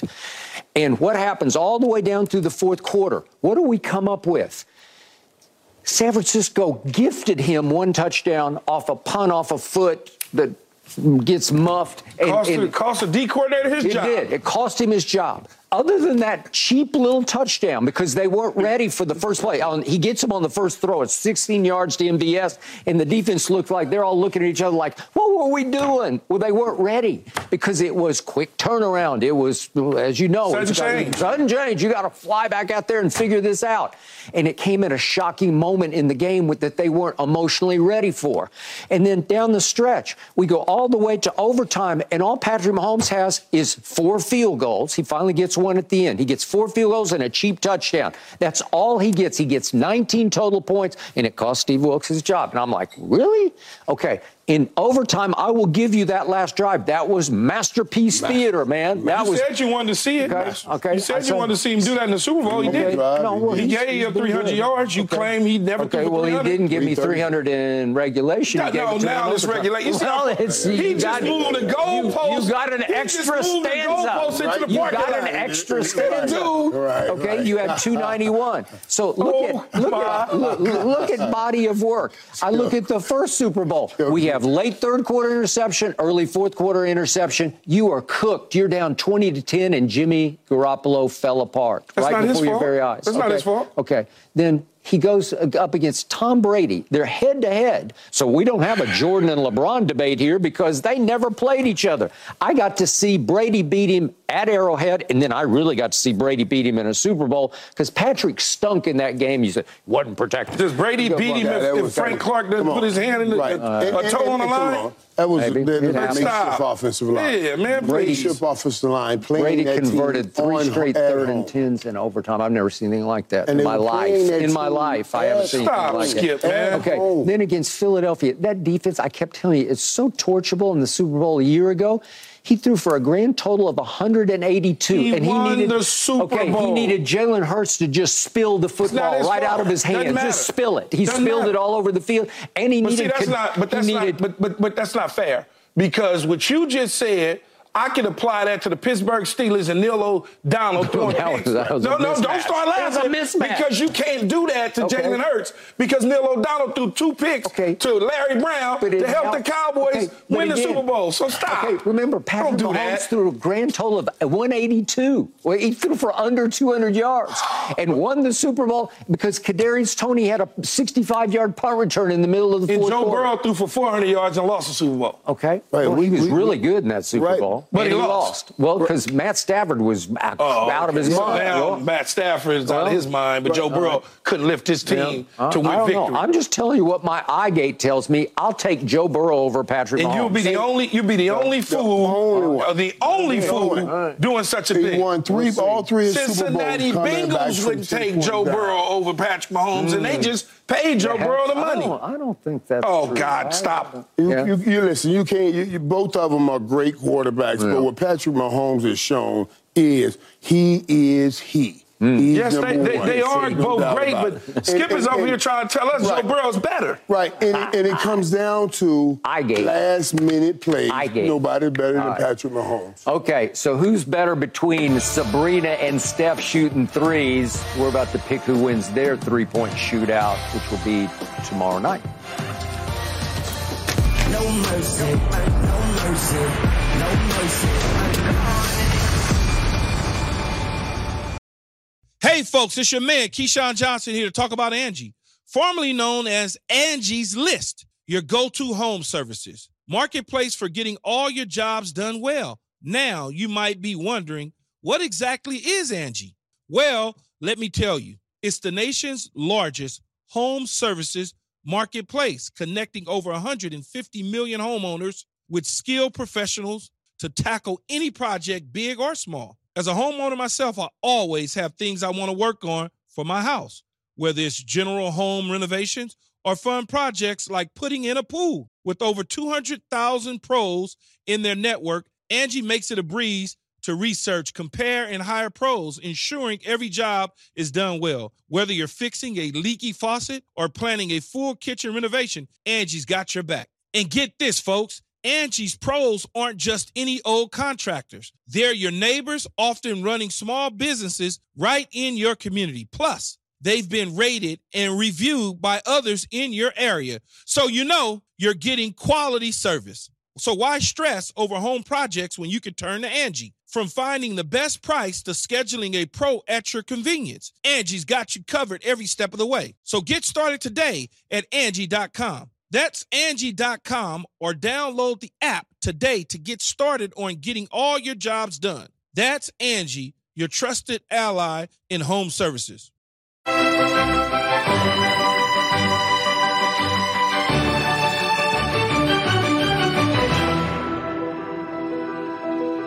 As we celebrate Black History Month, I'd like to recognize Bayard Rustin.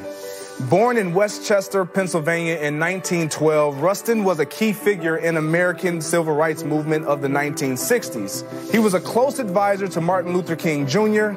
and was instrumental in organizing the August 1963 March on Washington. Rustin can be seen standing right behind Dr. King as he delivered his historic I Have a Dream speech in front of more than 200,000 people at the Lincoln Memorial.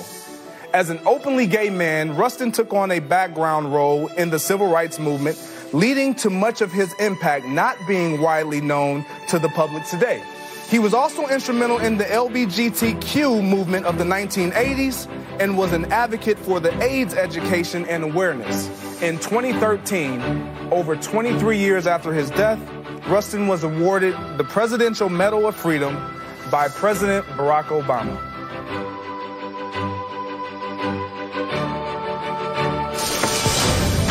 Okay, Steph versus Sabrina tomorrow night in a three-point shooting contest from the NBA line. Keyshawn, who wins? I know Sabrina's dominant at pulling the threes and whatnot, but it's just something I just can't go away from Steph. Like I isolated basically his entire career on Steph, watching him, night in and night out. So it's hard for me to think that he's going to just not live up to the hype. And I know she can live up to the hype as well, right. But it's just something about watching him do it in the three-point contest, and it's just money. It's just butter. She gonna give him a run for his money, no question about it. But I think in the end, he pulls out. I just think in the end, he pulls it out. He wins. That's interesting. Let me tell you how I see this, because I thought this was fascinating. And we remember the Billie Jean King, all of that battle of the sexes and everything. Bobby Riggs. That's before your time. But it lasts during our time, because people talk about it and everything. And this may be up in that area. But something happened last night. I was at dinner. I found this to be fascinating when I saw a friend of all of ours, actually, and they were talking about LeBron and Jordan on TV, and they were talking about why he loves Jordan so much. And he said LeBron, at that All-Star game, when Kobe clapped his hands, LeBron didn't take that challenge. Oh, man, I can't go with LeBron. Kobe or Michael Jordan would have taken that challenge. And I was listening to this, I said,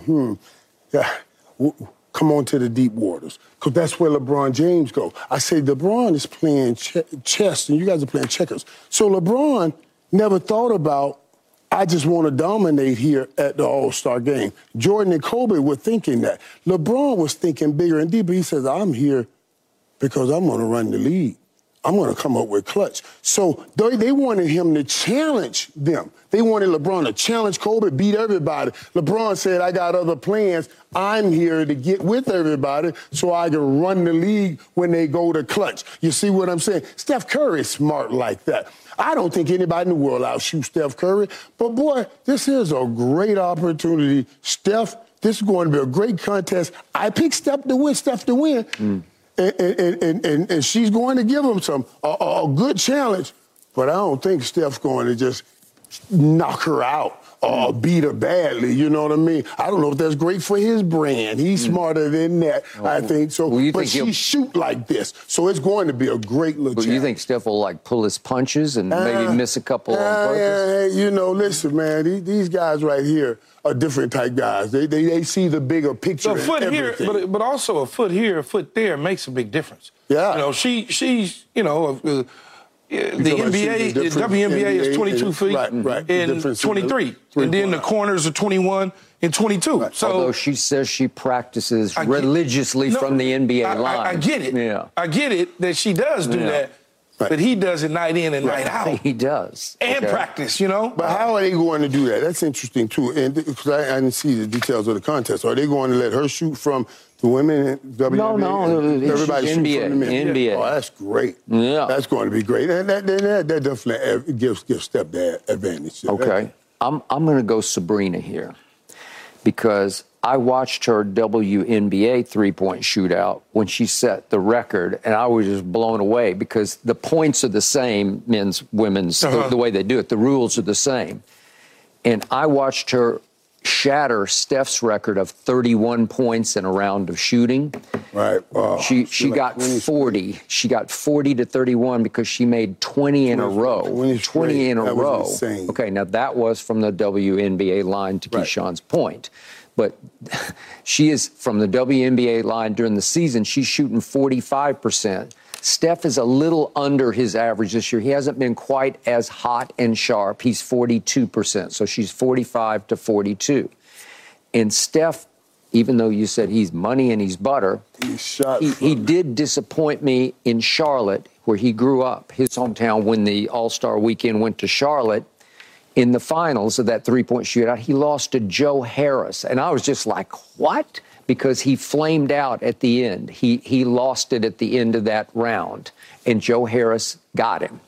And there have been moments when he's had some rough patches from three in big NBA Finals moments. He has not been great from three in the NBA Finals, especially that one in 2016 when they collapsed and lost the 3-1 lead in games 5, 6, and 7. Yeah, when he was coming back off an ankle injury. You mean that one? I don't know any ankle. I saw him out there playing, so if you're out there, you're out there. You mean when he was coming off the ankle injury? That's what you mean? I don't know any ankle injury. All I know is in games 5, 6, and 7 in that series, he shot 37% from the floor, which is horrendous. And in the fourth quarters of those three games, he was 6 out of 20 from the floor and 3 of 12 from three. And then we got to that crucial game 7, which they should have won. They had Draymond back, obviously. Yeah, and in the fourth quarter of that game, he went 1 of 6 from the floor and 1 of 5 from three with a huge turnover where he tried to go behind his back, just threw it up in the third row. He averaged 4 turnovers. His ankle's messed up. His ankle was messed up. And LeBron was taking it personally. He was taking it personal, and he had the chase down block. I give you that. LeBron was like. Then remember the 2019 finals against Kawhi and Toronto and company, and Game 4. They lost a home game to Kawhi. When they was getting ready to win it all until KD got hurt and Clay got hurt. 2 of 9 from three that game. And then Game 6, Steph had a wide-open walk-off 3 to force a Game 7 back in Toronto, and he clanked it. So I don't know. I think Sabrina will get him in this. MVP in NBA history. Steph shoot that went ball to some numbers. From the locker room the other night. Did y'all see him shoot the ball from the locker room to the other basket? It was insane. You know what? It didn't count. But it didn't count worth anything. It was just a warm-up. All right, up next, we've been waiting all morning for this. Lil Wayne joins us to talk Lakers and next year's Super Bowl, and it's halftime? Won't back down, won't back down, won't back down. Another day is here, and you're ready for it. What to wear? Check. Breakfast, lunch, and dinner? Check. Planning for what's next and how to save for it? That's where Bank of America can help. For your financial to-dos, Bank of America has experts ready to help get you closer to your goals. Get started at one of our local financial centers or 24/7 in our mobile banking app. Find a location near you at bankofamerica.com/talktous. What would you like the power to do? Mobile banking requires downloading the app and is only available for select devices. Message and data rates may apply. Bank of America NA, member FDIC. Won't back down. It is GOAT time. It's time, as always, on Fridays for Wayne's World. Lil Wayne is back from Vegas, where all he did was do 6 shows over Super Bowl weekend, including playing the 49ers post-game quote-unquote party. So now it's all about the NBA as Wayne heads to the All-Star weekend in Indianapolis. Wayne's Lakers, if you haven't noticed, have won 6 of 7, 3 in a row, won a couple of recent road games without LeBron and AD at Boston, without LeBron the other night at Utah. Wayne, good morning to you, sir. Are you starting to see a team that could win the West, maybe even win it all? Of course I am, especially when you look at the West, when you look at the teams that's strong in the West right now. You look at the Timberwolves, you look at OKC. Those are teams that ain't never been there for real. So if they come up against that monster, they don't know what to do. They don't know what to do. I would agree. So have you liked the way the quote-unquote others have played, especially when there's no AD LeBron or no LeBron? First of all, I don't do the others. I don't do that. I love the way the team has played with and without LeBron. But without LeBron, it shows you that, he could take a day, he could take a game or two off, and we still gonna do what we do. Yeah, they had it in the right direction. No. That's AD, though. AD didn't play in like 50-something games. So that right there is awesome. I got to credit that. You got to credit that. Yeah, when you play 50-plus games, they 6 or 7 in the last 7 games.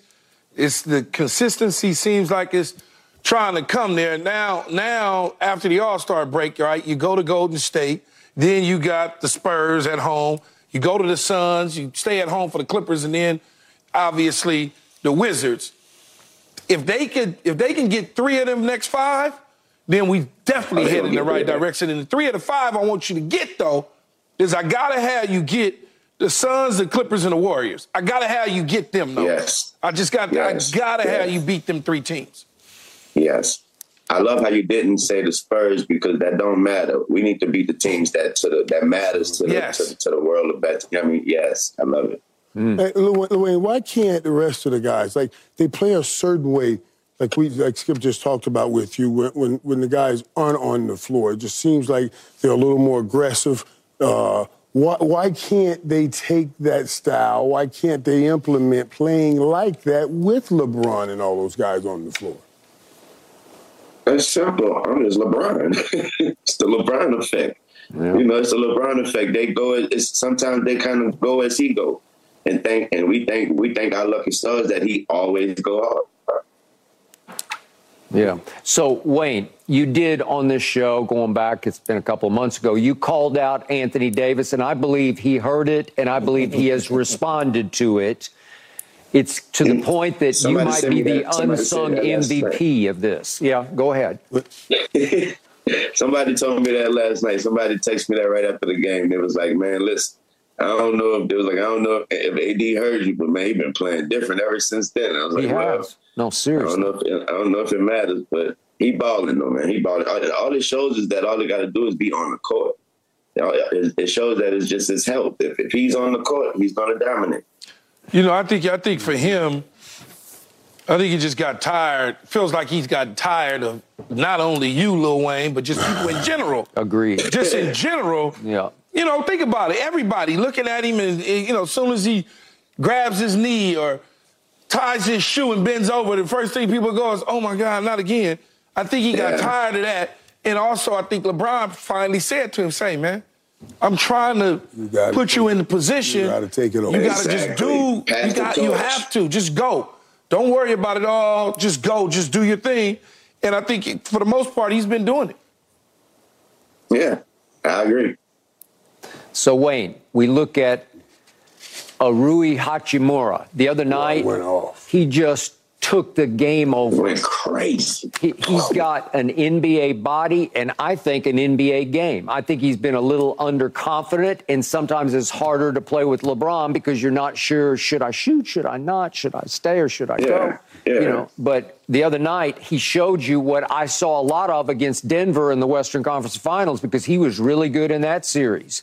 He is a very valuable piece to your puzzle, and I think you agree. I agree. Rui been a dog, bro. Rui been a dog. He got that size, like you said. Also, I was proud of Rui since I think what it was, Olympics or something like that, when he came out with the torch and all that. Like, when I found out we had him, I knew he was going to be a beast in the league regardless. Yeah. And when we hadn't heard from you on what we talked about yesterday, about the Lakers saying they'll go get Bronny. So LeBron can stay right where he is, man. What was your thoughts on that, since we didn't get a chance to hear you talk about it yesterday, buddy? I thought it was pretty interesting, actually. I thought it was pretty interesting. But when I found out that the Lakers say they would be interested in looking into that, then first thing I said was, be ready to see Bronny in the Lakers uniform.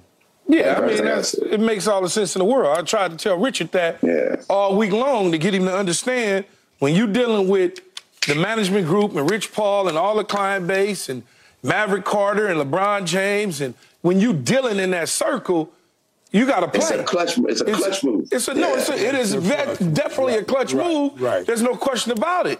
When you have that type of power, as you know, Lil Wayne, not only do they got the power, they got the players, which means they got the assets. Right. And when you got the assets that I so coveted and I need, just think about it. When LeBron retires 2-3 years from now, and there is a Garland or there's a Maxey that's available to you and Anthony Davis, but you didn't want to draft Bronny, I can't do you any favors. My clients may look to go somewhere else. So you got to play the game. That's the NBA. You have to play the game. So, Wayne. Like I said, as soon as I heard it, I said he will be in a Lakers uniform. Bingo. So, Wayne, can you, right now, heart of hearts, are you seeing the Lakers reaching the finals? And if so, against which team from the East? I got the Lakers reaching it against the Pacers. I'm sorry. The Pacers. The Pacers? Really? So we got a rematch of the in-season tournament finals? Really? Tournament. Wow. I love it. I think the Pacers going to do their thing. See, even though I'm a diehard Laker, it's too early for me to call it. I'm going to just say right now I feel like the Clips is going to slide in there. Really? And even though Doc is 3-7 since taking over in Milwaukee, for some reason, when they get to the playoffs, I think the light going to turn on, and that record, that under 500 that he was working with, will be a little bit different with Milwaukee. I think, as of right now, Clippers, Milwaukee, as of right now. All right. Right now. You want to chime? You will go Clippers, Milwaukee right now? As of right now? Clippers look good, man. As of right now, I got to give it to them. Clippers look good. Hey, you know, and of course, my guy Joe, over Fresh West in New York. And it's like, I would love to see New York get anyway in it, but they don't have a chance. I don't think they have a chance either. I don't know Milwaukee is good enough. I don't know Milwaukee's good enough. No, they good enough. They just got to make some changes, and they'll be fine. Yeah. All right, up next, we're going to get Lil Wayne's deepest feelings on what it would mean to him to play the halftime show of the Super Bowl next year in his hometown of New Orleans. I'll be right there, man. Won't back down, won't back down, won't back down. When you need mealtime inspiration, it's worth shopping Kroger, where you'll find over 30,000 mouth-watering choices that excite your inner foodie. And no matter what tasty choice you make, you'll enjoy our everyday low prices, plus extra ways to save, like digital coupons worth over $600 each week. You can also save up to $1 off per gallon at the pump with fuel points. More savings and more inspiring flavors make shopping Kroger worth it every time. Kroger, fresh for everyone. Fuel restrictions apply. won't back down. He's right. Our man Lil Wayne has made it clear to me and to others that his dream come true would be playing the halftime show of next year's Super Bowl in his hometown of New Orleans. So, Wayne, please go just a little deeper and explain to our viewers exactly what this would mean to you. Yeah. First of all, there's in this thing what we do as an entertainment and music, there's so many accomplishments you can, there's so many ways you can achieve things. But man, everybody, if anyone knows anything about me, they know my love for sports and they know my love for football. Man, that would be the ultimate achievement for myself. And again, I just want to be a part of it. If I could, I would announce the person. I would announce who's coming. I just want to be a part of it. But they know New Orleans people. We so humble and we happy with just anything, man. So I would be. They give me an extra 2 tickets. I'd be all right. Well, like I told you the other day when we was talking Wayne, it would be unjust if you were not part of whatever they're doing. I don't care who it is, because you're not a rapper, you're a rock star. There's a big difference. I don't think people really know that. You're not just a rapper with some tracks. Right. You're a rock star. You're a Saturday Night Live guy. That's a different level. It is. That's a different level. So it would be fitting. Oh my God. It makes too much sense. It makes all the sense in the world. Thank you, Keith. When you think of Louisiana, New Orleans, Lil Wayne, that's what you think of. I don't think of nobody else. It's cool. Bourbon Street's cool. Right. And banana bread pudding is cool, and beignets and gumbo is cool. But when we talking music, that's the dude I think of. That's just reality. In your love for the sport. And everybody knows you come on, you show up every week. Yeah. You got love for the sport, man. It'll be great. And especially with all that New Orleans is going through. Can you imagine having those guys up there, man, that's from New Orleans, having Lil Wayne up there talking about coming through the Katrina parts and all of that, and now just all of it, man. It'll be incredible. And I would be right there. Capped off, Skip, with Green Bay being in it. That would work. Green Bay being in it. Yeah. Wayne, what do you think? Does it have potential? Yeah. Man, that would be that right there would be a dream. I don't know, that'd just be a dream right there, Keith. But I first of all, I want to say thank you. Thank you, Keith. That right, with those words, man, that mean a lot. That mean a lot. Beautiful. And by the way, Wayne, tell the quick story how you became a Packer fan. Was the Brett Favre Super Bowl was in New Orleans, and your father went and brought you home some memorabilia like cups and that sort of thing? Yeah.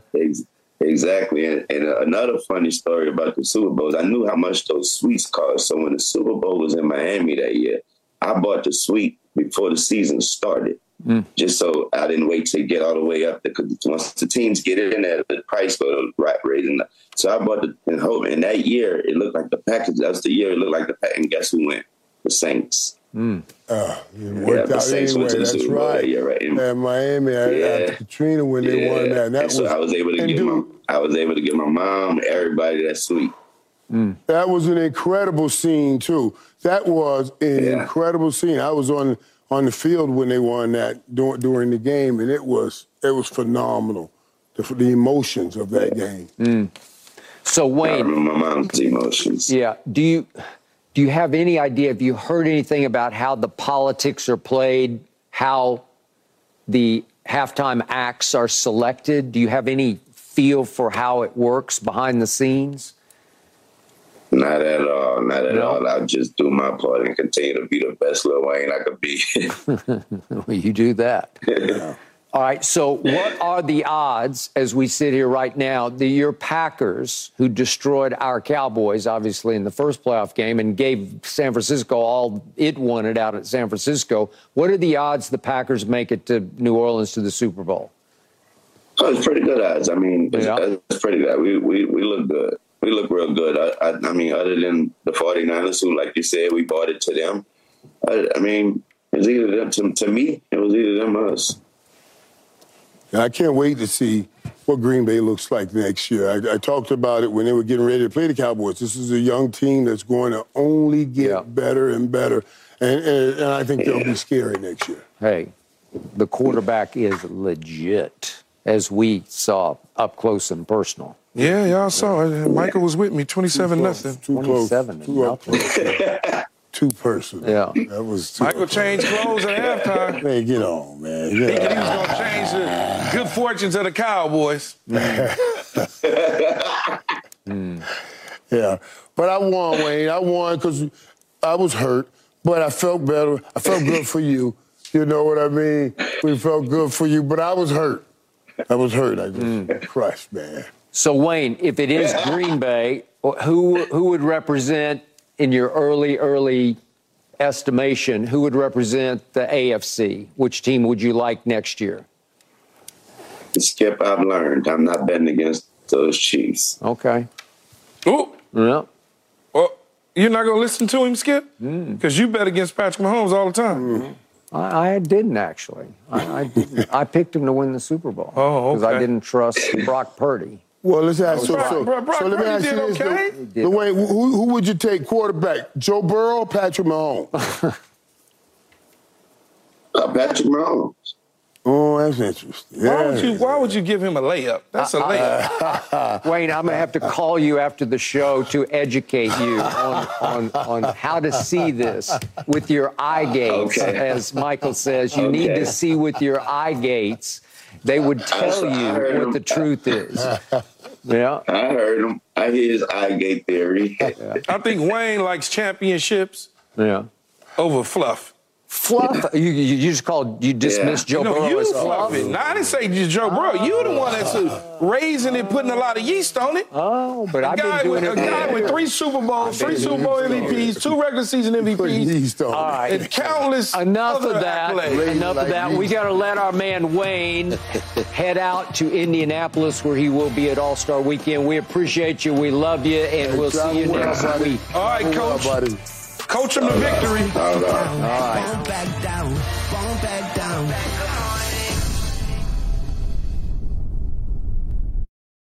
G-Leaguer Mac McClung stole the show and won last year's slam dunk contest, and now he's favored to win it again.